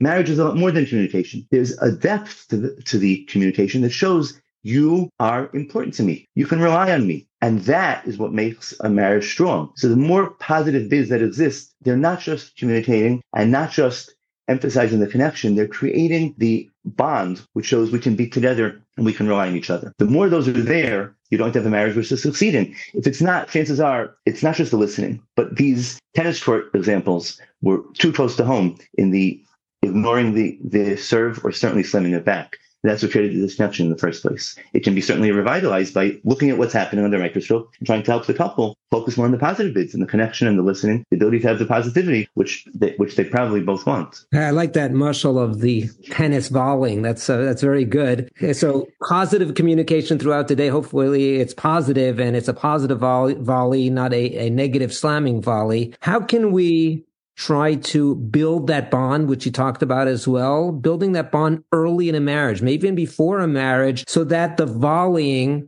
throughout the marriage, that positive communication can stay positive and we can avoid the slamming and the negativity and focus on the positive. So what can be done when people are dating, when looking for a spouse, and at the beginning of the marriage in order to build a more positive bond so there will be more positive volleying going forward? I have so many great questions that really cut to the core of what makes marriage and what makes a relationship strong. One of the things that happens in relationships that makes it hard sometimes to volley positively is that we take things very personally. And there are several reasons to do that. Sometimes there are perpetual conflicts. We have issues that come up in a relationship that come up over and over and over. And if it comes up over and over and over, despite the best efforts to listening and trying to really connect and talk about things, there are some triggers that make a person unable to listen to the other person. And the more that the couple knows that those are common things that happen, and every marriage has have perpetual conflicts, the more they're prepared for the fact that, yes, your listening is pretty good, your ability to connect is pretty good. Don't be caught off guard. There are certain things that might be hard. And it's helpful to teach couples there are certain areas that are harder to talk about. For example, sometimes couples are certainly newlyweds and even those that are more seasonally married, it might happen for one's entire life. Couples view it as their job. They are the representatives of their family in the marriage, meaning all the interests and needs of their family come through them and have to be expressed. They're the ambassador of their family to their marriage. It comes up, it's very often an issue, a point of contention between young couples and even couples that are experienced and married for a long time. Wedded or for Yontif? Wedded or for Yontif is not just about wedded or for Yontif. There's a problem. Let's talk about a family in Chutz La'aretz. There's 2 Sedarim, but only 2 Sedarim. So you can't say that the first days of Sukkot are the same as 2 Sedarim, and there's going to be an inequity during the year. Now, I view it as my job. I need to be the ambassador of the most important needs for my family. Not just about me, that I have fond memories of Pesach growing up. I want to experience that with you, my spouse. I view it as it's my job to be the ambassador. My family will feel insulted, and my family is more important than your family because they're my family. You feel your family is more important than my family. That's so that pressure, which is often unstated, is a very healthy tension that exists in a relationship. To let a couple know that's a normal thing, to feel tensions of family, to feel tensions about finances, to feel tensions about how to budget their time, the intimate time together, and how that is configured within the greater part of life and their responsibilities to others. These are things that couples need to figure out. But to go into marriage knowing that it's common to have perpetual conflicts, things that aren't always resolved about some of these topics, is very helpful, because instead of being shot in the face with cold water that the couple doesn't expect, at least knowing the expectations, being able to be aware of that is very, very helpful. And to know that despite the efforts of communicating and talking about things don't always go totally the way you want them to, and that's okay. The expectations being set is one really, really important aspect. And another thing to help the couple understand is that the goal that they're focusing on when they're dating or in marriage is to show each spouse, each potential spouse, each person you're dating, that they're important. And this is an issue which we see in Klal Yisrael now across the culture. There's a big discussion within dating. How should a couple date? You'll have certain parts of Klal Yisrael that believe that 4 dates is already enough time to get engaged. Others that believe that 4 months is time to get engaged. And you have many different opinions in between and to both extremes. So clearly conversations take on different aspects of communication when you're going out for 4 dates as opposed to 4 months. But one thing which is important, Hatzad Hashava Shivaneim, in all these, there needs to be some way of showing the person that your needs and who you are is important to me. It might be in a couple that's dating that their ideal is to date 3 or 4 dates. It's to listen well and to hear what the person says. It doesn't mean necessarily they're going to share their deep emotions as a couple might do when they're dating for 4 months, but it means that they should be able to show that they care about the other person. It might even be doing something with the other person, like scheduling wise, but certainly the ability to listen and to hear what they're saying is an important goal. That is one of the most important things to happen during the dates, however long or short dating is. And certainly 4 months. People often feel that they're dating for 4 months or 5 months or 6 months. It's hanging out, having a fun time, being able to schmooze together. But it's so sad when a couple comes to me, let's say, after 3 or 4 months of dating, and say, we've been dating 3 or 4 months, but we don't feel it. So the reason they don't feel it often is because they've been hanging out and dating for a long time, which is very fun. But if they don't allow themselves to have connective conversations where they're showing that each other is important, not just selfishly because they're fun to hang around, but their feelings are important, their emotions are important, and they're important to each other. If those conversations aren't there, although they're dating calendarically 3 or 4 months, emotionally their relationship is 3 or 4 days. So whatever part of a subculture a person's in, the way to date is to show that the person sitting in front of you can be important to you. Of course, marriage, you have the whole life. Either Perusha, Zildumor, you can have a whole life to develop that, but the basic aspect needs to be that bedrock is important in any way the person dates. Very good. So set expectations that things will be rocky. It's just going to happen. That's number one. And number two is show that you're important to me. You're really coming back to what you started with. The key is commitment and connection. And what you're saying is build the bedrock now of commitment and connection so you can build on that going forward. And in some way, I would, it's funny. I have a visceral reaction when you say that expect things will be rocky. I wouldn't say it as rocky. I would say more in the ocean, in the ocean of smooth sailing, you can still see glaciers. Meaning, if things are rocky, that's not helpful. It's the fact that smooth sailing doesn't mean that everything's great. Smooth sailing means that you have to navigate around glaciers, navigate around land masses. You have to go around. Don't be caught off guard because there are things that you didn't expect that are going to make things go awry. But the derech file, things certainly should be smooth. The idea, the Ran says, in his Perish for the Rif, the Ran says that the word shidduch means that you feel calm. There should be a certain sense of calm in dating and certainly in marriage. That calmness is the ability to have a bond which is going to be there. And don't get caught off guard if sometimes things happen that you didn't necessarily expect, because that's fine. That's part of life. Let's not hit the rocks, but there are going to be some waves we'll have to go over. Yes, for sure. Rabbi Maybrook, I want to thank you so much for joining us. So many pearls of wisdom you have shared with us. We greatly appreciate it. I appreciate your kind words. It's my pleasure to be here.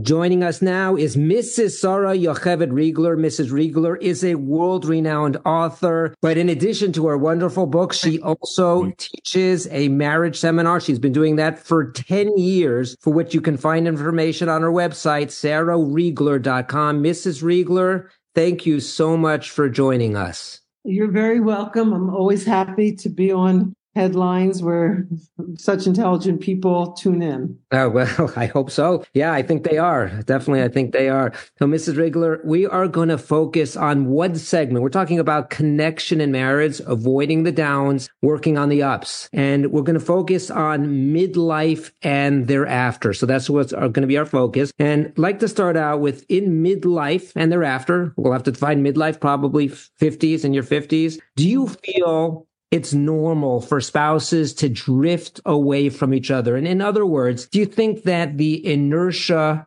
going into a marriage, the marriage inertia, the direction that you're going in, do you think the natural direction is that spouses drift apart or move closer together, or does it maybe depend on the couple? I think the dynamic in a marriage depends on one factor, and that is this a couple that invests in their marriage?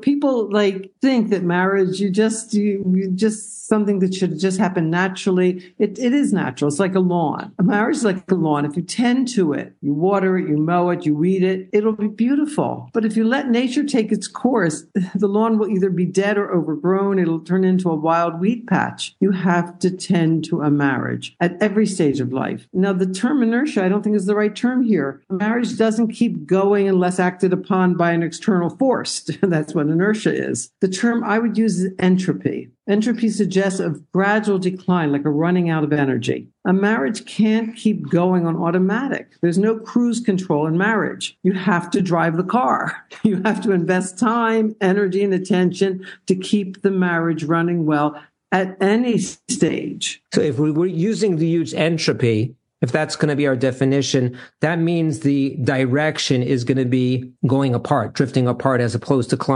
coming together. And you actively need to manicure the marriage like a lawn, or otherwise it will get full of weeds.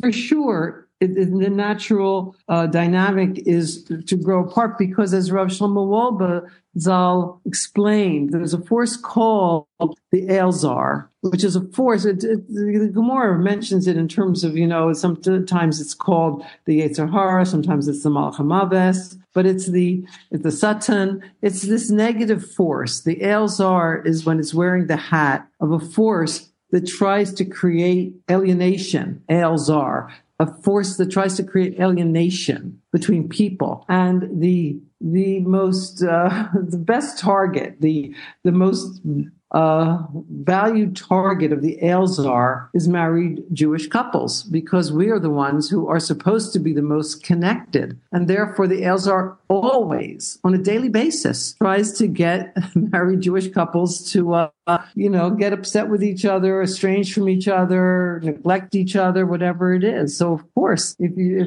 that force is left to its own, it will always drive couples apart. Okay, very good. So let's get some definitions. Midlife marriage, golden age marriage. Should we discuss both of those together? If you could define what the ages are when people hit it, or maybe you hit certain points in your life. And do you think that the challenge is the entropy is going to be the same, or is going to be different at those two stages in a couple's life? Well, the entropy will be the same because it's always the Elzar working, but it manifests differently. I would call midlife, I don't know what the technical term for midlife is. I assume it's like 50s and early 60s or mid 60s. I would term it as the period in a marriage where the children grow up and get married and move away and leave you empty nested. And I would term golden age, which is a euphemism if ever there was one, as from late 60s above, 70s and 80s. And there are different issues. Some of the issues are the same because at that golden age also,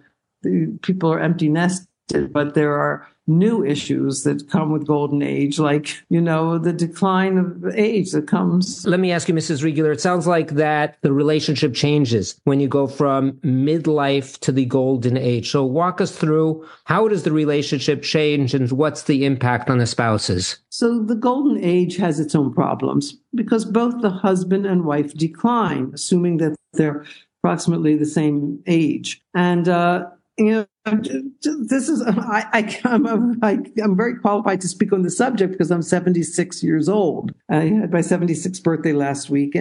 Mazel tov.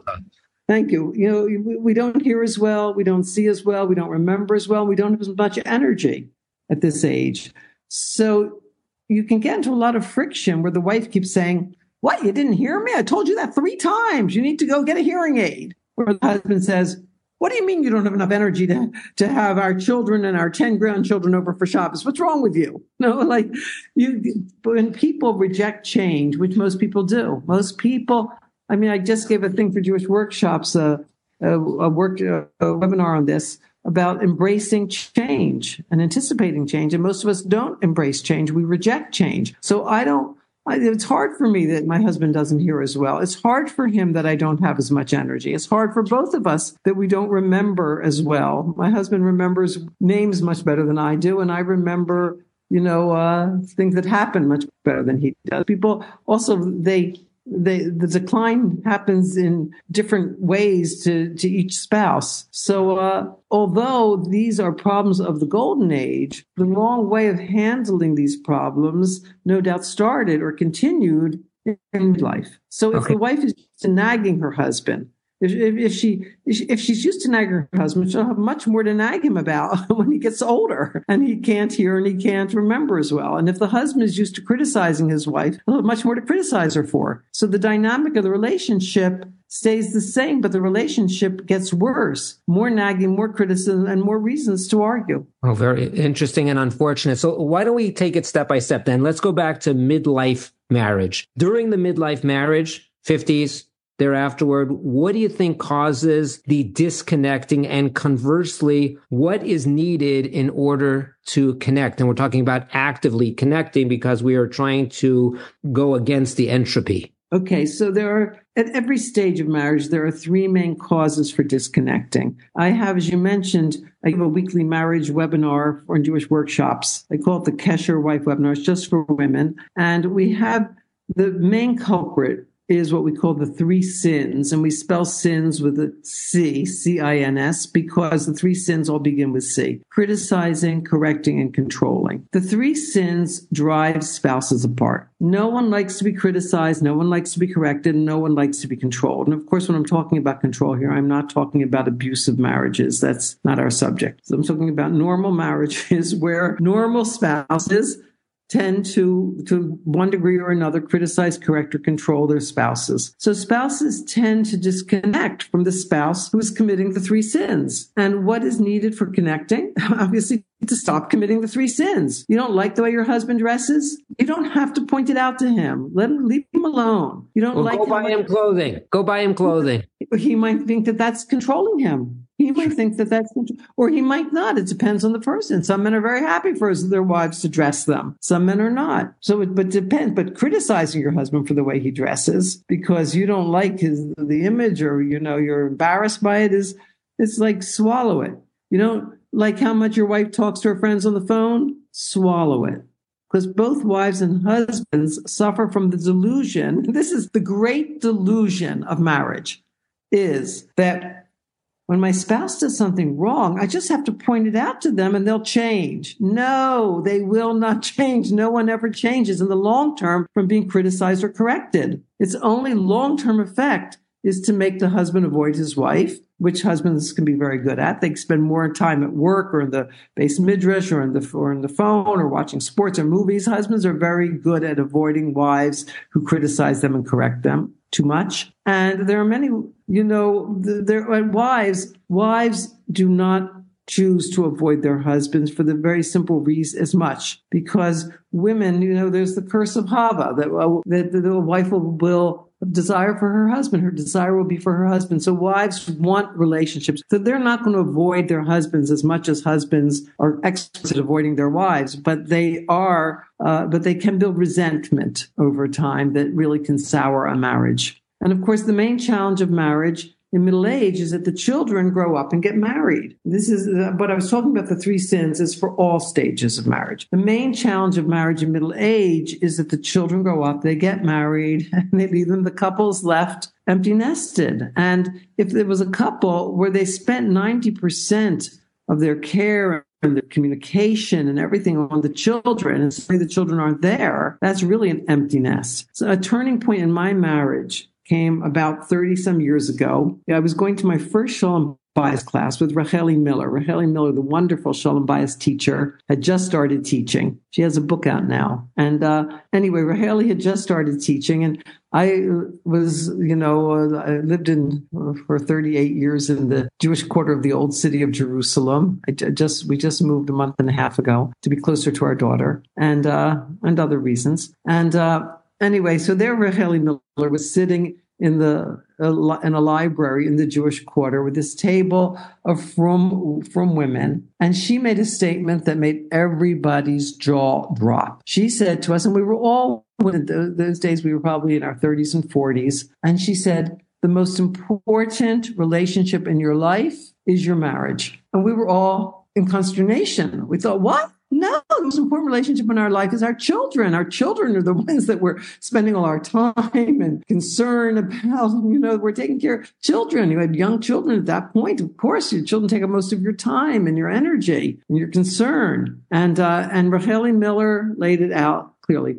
No, The most important, you might spend more time with your children. You've got children take a lot of time, but the most important relationship in your life is your marriage. So if you have a marriage, and so that was a life changer for me. That was a real game changer. And I think for all the women there. And although you have to give children what they need when they need it, you have very young children I'm talking about, but for all children, they take up so much of our mental energy. And if you don't consciously make your marriage your priority at every stage of life, then when you get to the middle age and the children are gone, then the couple's left with a very undeveloped relationship, and it becomes a big problem. So what you're saying is disconnection fundamentally as a result of the three sins with a C: criticism, correcting the other, and being controlling. What would you say are other factors that make connection even worse? For example, if you have different political views, we live in a very politicized world. The United States is very politicized. Israel is very politicized. If you have different interests, if you have different hobbies, if you have different uses of social media, I don't use it, you use it, you're on the phone in front of me. What would you say are other factors that can really exacerbate things? Well, if couples want something to argue about, whether it's political views or the new rabbi in town, people can always find something to argue about, right? A wise couple avoids talking about subjects that distance them from each other. Hashem loves variety.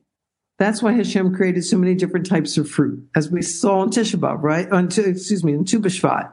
On Tu B'Shvat, we ate all these different kinds of fruit, different tastes, different colors, different textures.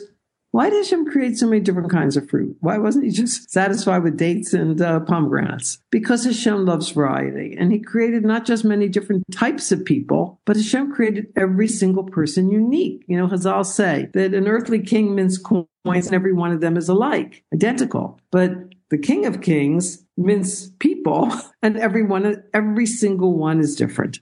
So when we learn to respect the differences in our spouse, he doesn't have to think like me. He doesn't have to act like me. You know, the Myers-Briggs system has 5 different pairs of personality types, like extrovert, introvert, or feeling, thinking, or, you know, the very orderly kind that likes to make schedules and lists, and the spontaneous kind. And Miriam Adahan has a book called Appreciate People, where she gives like quizzes about, you know, so, because it's complex. It's not just, he's extroverted, wants a lot of Shabbos guests, and I'm introverted and I don't. It's more complex than that. So there's a whole quiz where you have to answer, I think, 20 questions about each thing. Anyway, my husband and I did it, and it turned out that we were opposite in every single category.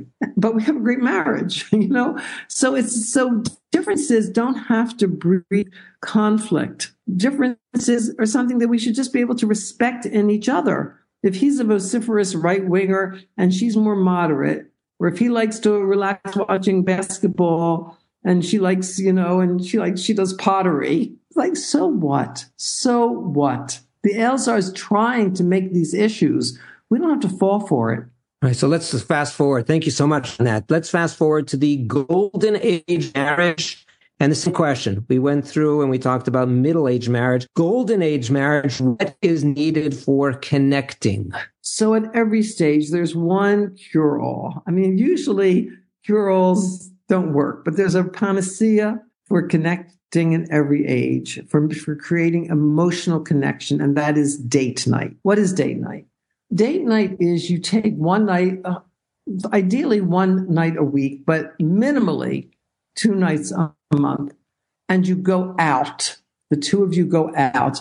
It's really preferable to go out than to stay home, because the walls of your house are always shouting out what you should be doing. Even, you know, in the golden age when there's nobody else home, you know, but still the walls are in your house. You play many roles. When you go out on date night, you're nothing but I am a wife or I am a husband. And you go out, hopefully you live in a place where you have nice kosher restaurants, and you go out to dinner and you have a glass of wine and you relax. And we have 4 rules in our Kesher Wife Club. We have 4 rules of the date. No talking about business, finance, children, or problems. And so people say, well, what can I talk about? So we have a date night booklet that I carry in my purse all the time. And whenever we're on a date, I pull it out and hand it to my husband to, you know, pick a question. So the date night questions fall into 3 categories. One is imaginative questions. Like if you won the lottery and you had $500 million, what would you do with it? Or if you could live anywhere in the world, where would you live?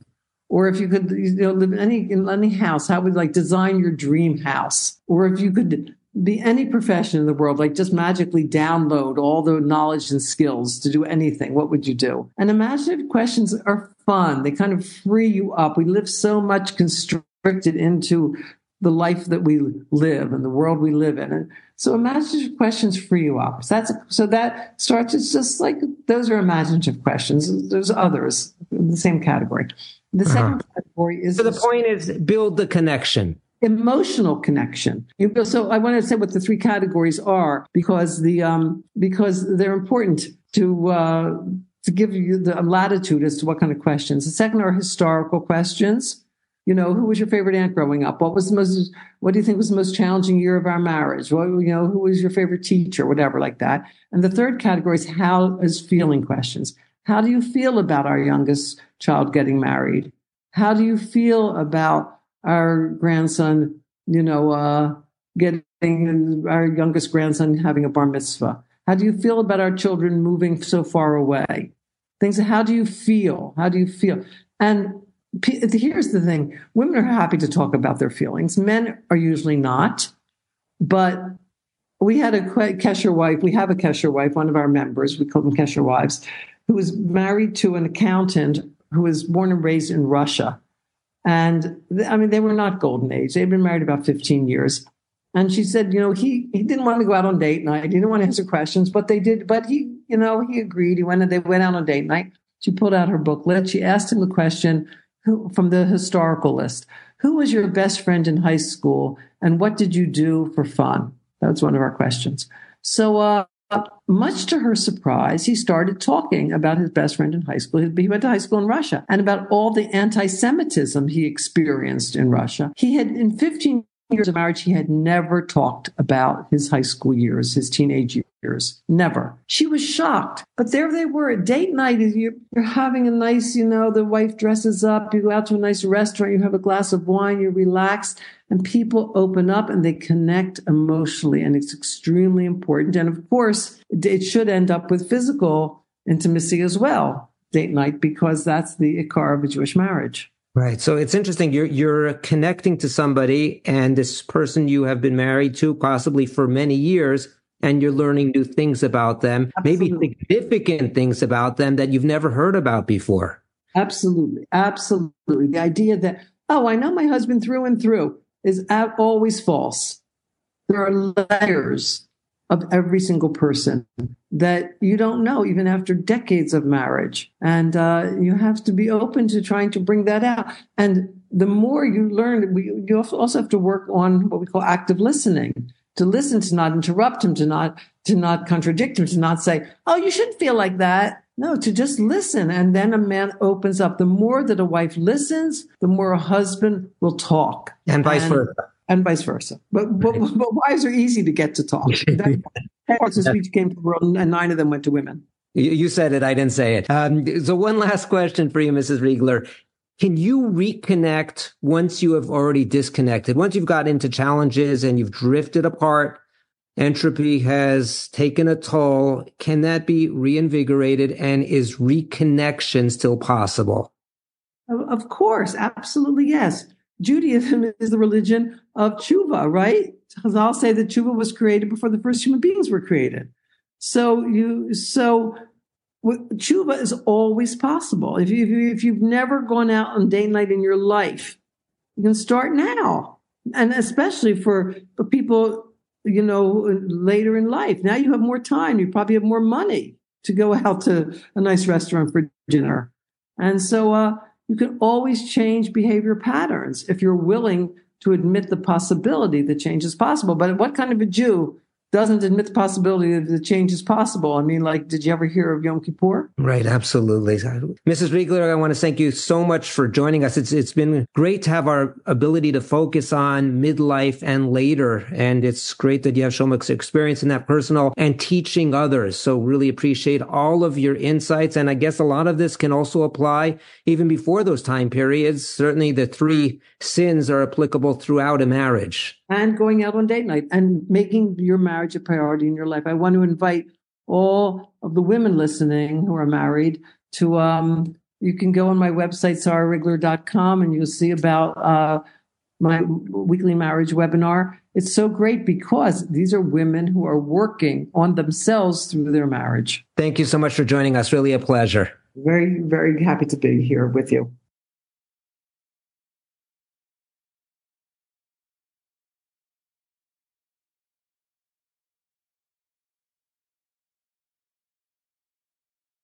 Shalom Aleichem. This is Ari Wasserman taking the microphone back for our wrap-up, our takeaways and lessons learned. And I'd like to say as an initial item that I learned a tremendous amount from our guests today, and I want to thank them for providing such important information, advice, and giving over their wisdom that they have learned over literally decades dealing with the issues that we have talked about today. I'd like to start off with Rabbi Yaakov Neuberger. I asked Rabbi Neuberger on the way to the Levaya that we'll discuss shortly after this wrap-up. I asked him as follows: as a Rav, you must spend so much time going to bar mitzvahs and weddings and the like. What is your standard for what you go to and what you don't go to? Then basically Rabbi Neuberger said that he goes to anything that's not too far away, and his definition of not too far away is an hour or two. That's not too far away. And he says as a poel, as somebody who is a Rav of a shul, it is his responsibility, and it's also his pleasure to be going to the simchas of the congregants that he leads. So that was his response. I said, why are you going to a Levaya? It's not a congregant of yours. And he said, it's a Talmud. The father of the Nifter was a Talmud of mine 35 years ago. And what I understood from that, from Rabbi Neuberger, is that once a Talmud, always a Talmud. And if he could supply even the smallest amount of nechama to a Talmud of his, he was going to spend the time going and listening, absorbing the Levaya, and speaking with his Talmud there afterward, which is what he did. So I learned a tremendous amount from the Mesiras Nefesh of Rabbi Neuberger on behalf of his Talmidim and so many other people that he comes in contact with. Rabbi Neuberger taught us something that was very interesting.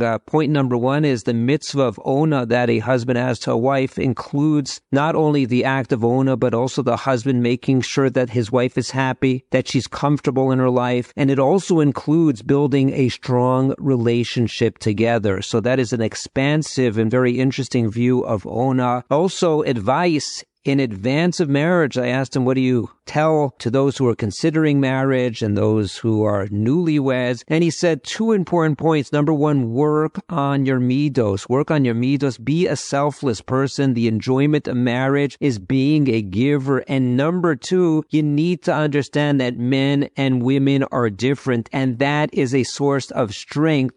We need to value the differences. On that first point of working on your midos and being committed to the marriage and being motivated. So in fact, this is a vort in Parshas Vayakel. The pasuk says as follows: Kol nediv livo yeviecha es trumas Hashem. Everyone is motivated, talking about giving of the donations. So the pasuk says anyone who's motivated, who has the desire to give the donation. In fact, the Sfas Emes looks at the word yeviecha, to bring it, yavi osa, and he says something more expansive. He says it's not only whoever desires to give something physical, a gift, give the gift. Not only that, but anyone who has nidivus, kol nidiv livo, bring the motivation, bring the desire together with what you are giving as a physical gift, as a donation to the Mishkan. Bring not only the gift, but your passion, your desire, your motivation. And the same we would apply with somebody who is committed to a marriage, working on your midos, giving of yourself. It's not only a matter of giving financial support, but give of yourself, of your desire, of your midos, of your motivation to your spouse. So such a nice word applied. Parshas Vayakel. Another thing that Rabbi Neuberger said is avoid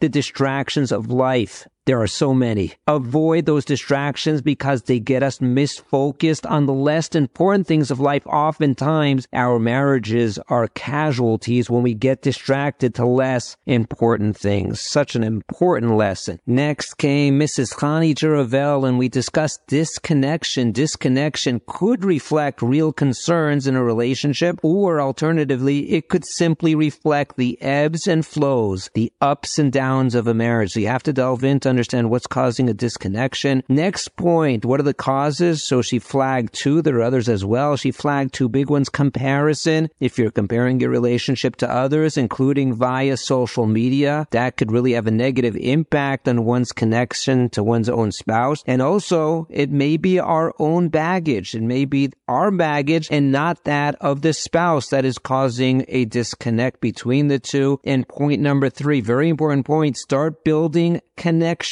between spouses from the very beginning of the marriage. But it is also critical to accept who and how your spouse is. Let's move on to Rabbi Shmuel Maybrook. Rabbi Maybrook said something fascinating. It relates very much to our introduction to the show. He said that there are two components, important components in the ideal marriage. It's not only about commitment. Commitment is something that we talked about. One of the motivations to have this show was that study that was done by couple and family psychology. 75% of people who got divorced said it was because of a lack of commitment. So Rabbi Maybrook said the ideal marriage is not only about commitment. Commitment is critical. You are important to me. That's Shalom Bayis. But also he added on connection, which is the main theme of our topic today. That is the motivator that we talked about in bringing on this topic from that divorce attorney, saying that so many people get divorced because they lack connection, which happens over time. And Rabbi Maybrook said we need commitment and connection. And he said connection means emotional connection. It means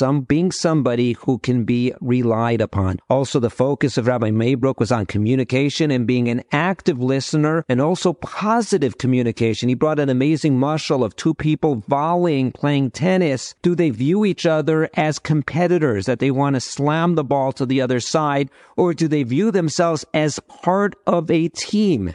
And as part of a team, they want to keep the volley, the communication going back and forth in a very positive manner for a long time. Just want to add on a little gloss to that. It's interesting that when playing tennis, there is a net between the two players. There's a net, and the net can be viewed as a barrier. It can be viewed as an obstacle to the two, and they look at it themselves as on opposite sides of that barrier, or it can be viewed as something that facilitates the ability to interact, to communicate, to go back and forth. And we can view it as despite barriers and despite differences between us, but we should still be able to get over those barriers in a very positive manner to keep the volley, that positive communication going back and forth between us. We heard from Mrs. Sarah Yocheved Riegler a number of very important points as well. Number 1, you need to tend to your marriage like a garden or it entropies. What does entropy mean? It means gradual decline into disorder. What she was telling us is that you actively have to tend to your marriage,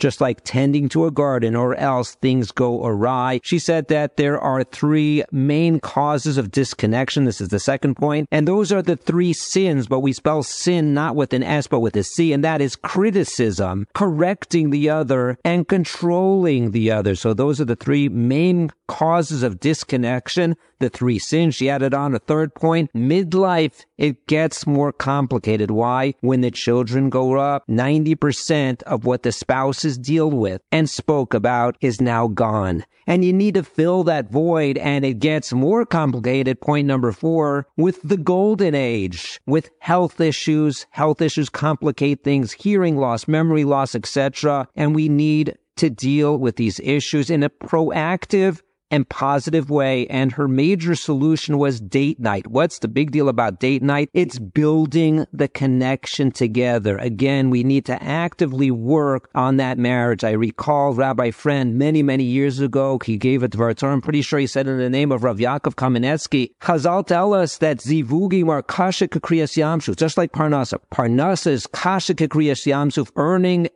living is as difficult as splitting of the sea, and also very difficult as zivugim. And he explained as follows: when it comes to parnasa, somebody can own a business. You have to stay on top of things, because unless you stay on top of things and innovate and change based on the trends and the needs, your business, you could be around for 10, 20, 30 years. It will go out of business unless you're active on top of things, tending to things. And he said the same thing applies to marriage. And he pointed it out in the name of Rav Yaakov Kamenetsky very astutely. It doesn't say that shiduchim are kasha k'kriyas yamsuf. That's setting up couples. That's also very hard. But zivugim is the word, and zivugim means marriage. Is not only setting them up, but ongoing throughout a marriage. And he says, unless you tend to it actively, taking care of that marriage. A marriage can go 10, 20, 30 years, but like a business, unless you tend to it, it will go bankrupt. A marriage, a zivug, can go bankrupt as well. And that's why it's zivugim that are kasha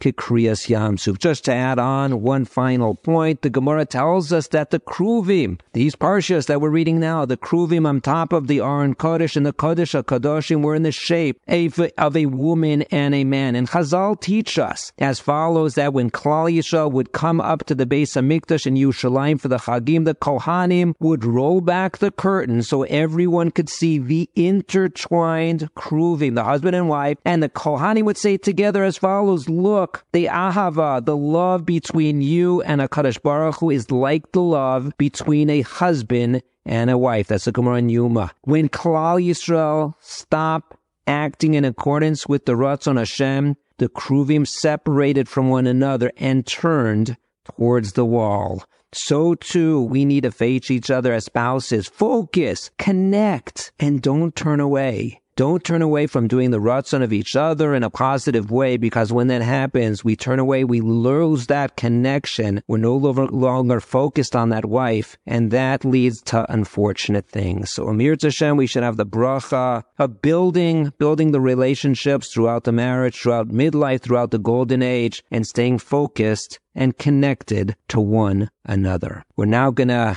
have some reflections on the Levaya of Maoz Morel, the son of Eitan and Varda Morel, who live in Eretz Yisrael. Rabbi Neuberger, while I still have you, we were together yesterday at a Levaya for a Chayal who was Moser Nefesh for Klal Yisrael. And I wanted to get your thoughts, your insights on what we saw, what you heard, what I heard. I get your thoughts on what I heard as well, but I really wanted to get your thoughts because coming from Chutz La'aretz, it's probably not that common to go to a levaya of this nature. And if you could talk with us about the event itself, the amount of people that were there, and also about the individual and what they said. Somebody who was in Gaza for an extensive amount of time. What was his focus? What was he doing? About his life in general. I'd love to get your insights on that. I think it's probably the first Milchama of Klal Yisrael that there are so many soldiers who are learning during the Milchama. It's just a remarkable feature of this Milchama. There's so many Sfarim that are being published for the Chayalim. It's just something that is Mavel Al-Irayan, and which makes in our community even more connected with all the terrible losses. When we were at the Levaya yesterday, so I was there. I became aware of it, the Levaya, because the father of the Chayal, the Kodesh that we lost. So he was a Talmud in one of my first shurim that I gave. As a Talmud, he was a phenomenal Talmud. When they described the Chayal, so much of that was describing this Talmud, Eitan the father. He was a sholem at a very young age. He's a fantastic Talmud. He learned B'Hasmada. He learned with Havana. He loved learning. He was always a very sensitive and sweet and upbeat person. So that when a child suffers, when a Talmud suffers, it's very, very humbling, and there's a source of tsar in of itself. And we saw how Klal Yisrael, anybody with any kind of connection to this tzara wanted to be there. And that's the one of the midos which is going to ultimately help us out of this great tzara. We mentioned yesterday that Moshe Rabbeinu, one of his first missions was Nasan ve'enei v'libay, that he forced himself to be part of the pain of Klal Yisrael. One goes to a Levaya, you see the people streaming there. They were there because Nasan Ein Levi.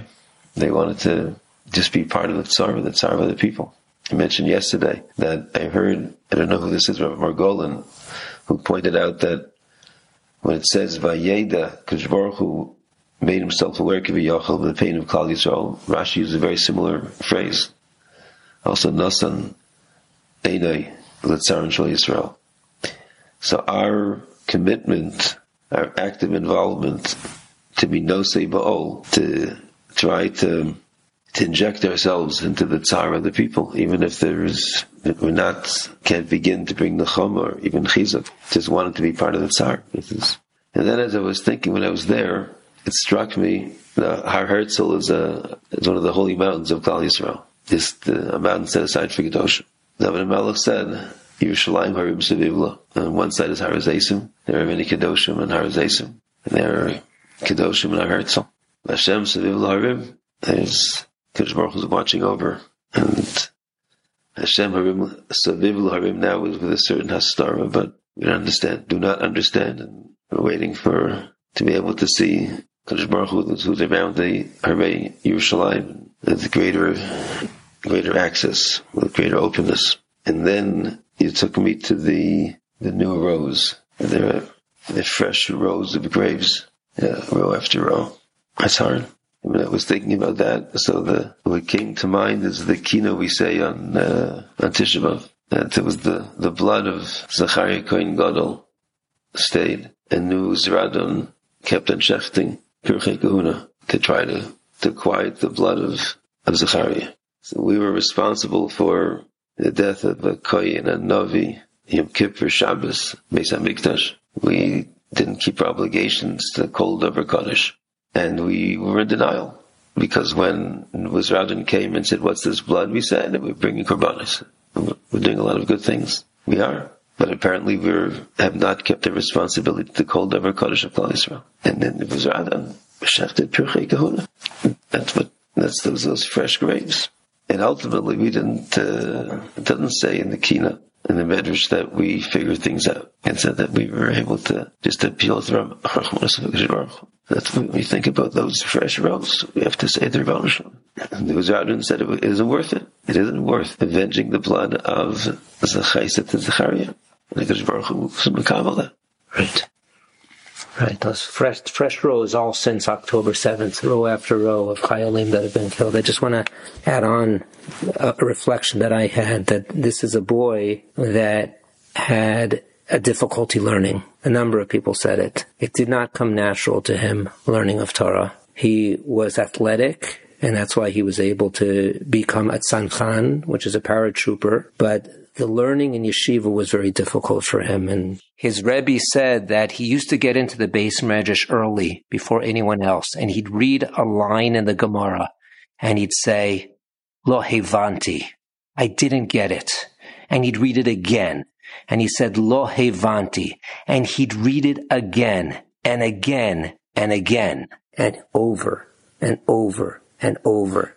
And the next day again, even when he got it, over, and over and over, because he would have forgotten it otherwise, because he didn't have a great memory for learning. And his Rebbe told him, I don't know how you're so motivated to stay in yeshiva at all, because if I had these challenges, I would have been out of here. And that boy, his hasmada in yeshiva was an inspiration to everyone. And to me, that was such a lesson, especially people that don't have that difficulty. We need that hasmada. What a message. Don't read it once and I'm on to the next thing, over and over. And when we don't understand something, lo hivanti, don't go on. Learn it again and again and again. So that was really something that touched me. His commander in the army said that he saw him sitting there in Gaza learning Mesilas Yesharim. How many people in Gaza, in the midst of a war, are sitting with the Mesilas Yesharim and then head off to battle? And to be working on his midos and head off to battle, that duality in one person was so powerful. And that was reflected in his name, which was talked about ma'oz, strength. And another story that was told that he had gotten ready. He heard about, he was called up on October 7th. He headed straight home. In 8 minutes, he was packed and out the door, heading down to Gaza. to help out Klal Yisrael. 8 minutes. He's not packing a lot for himself, but what did he pack? He took Svarim with him. You can't take a lot of Svarim with you because you're carrying everything in your backpack. He's taking a base medrash with him. This is somebody who had a difficulty understanding what he learned, but he worked. And he worked, and he worked. And the army sent back a package of some of the Svarim that he wasn't able to take in with him, including the Nefesh HaChaim. Nefesh HaChaim is a hard sefer to understand, and he's taking it with him to Aza, and also the Chovas HaTalmidim, and other Svarim as well. And it struck me that this person who he knew that he couldn't sit all day, it would be too difficult. So he said, I can't continue in yeshiva. But he took the yeshiva with him, and he took his learning with him. And wherever he was, he had a sefer. Another story that his father said, his mother talked about, is that he learned Shas Mishnayos. This is a person who had very difficult time learning. And he did a little a day. A Mishnah, a Perek a day, and he didn't even tell his father. His father didn't even know until he finished Shas, and his son said, Maoz told his father, Eitan, I finished Shas. And his father said, we need to see him. We need to see him for something unbelievable. Just, he didn't even talk about his accomplishments, which were difficult for him, but he continued, and he progressed little by little. But that little by little adds up to finishing a Shas, which is an amazing thing. Hashem Yikom Damav, and somebody like that, they go straight to Olam Haba. Unbelievable. Thank you so much.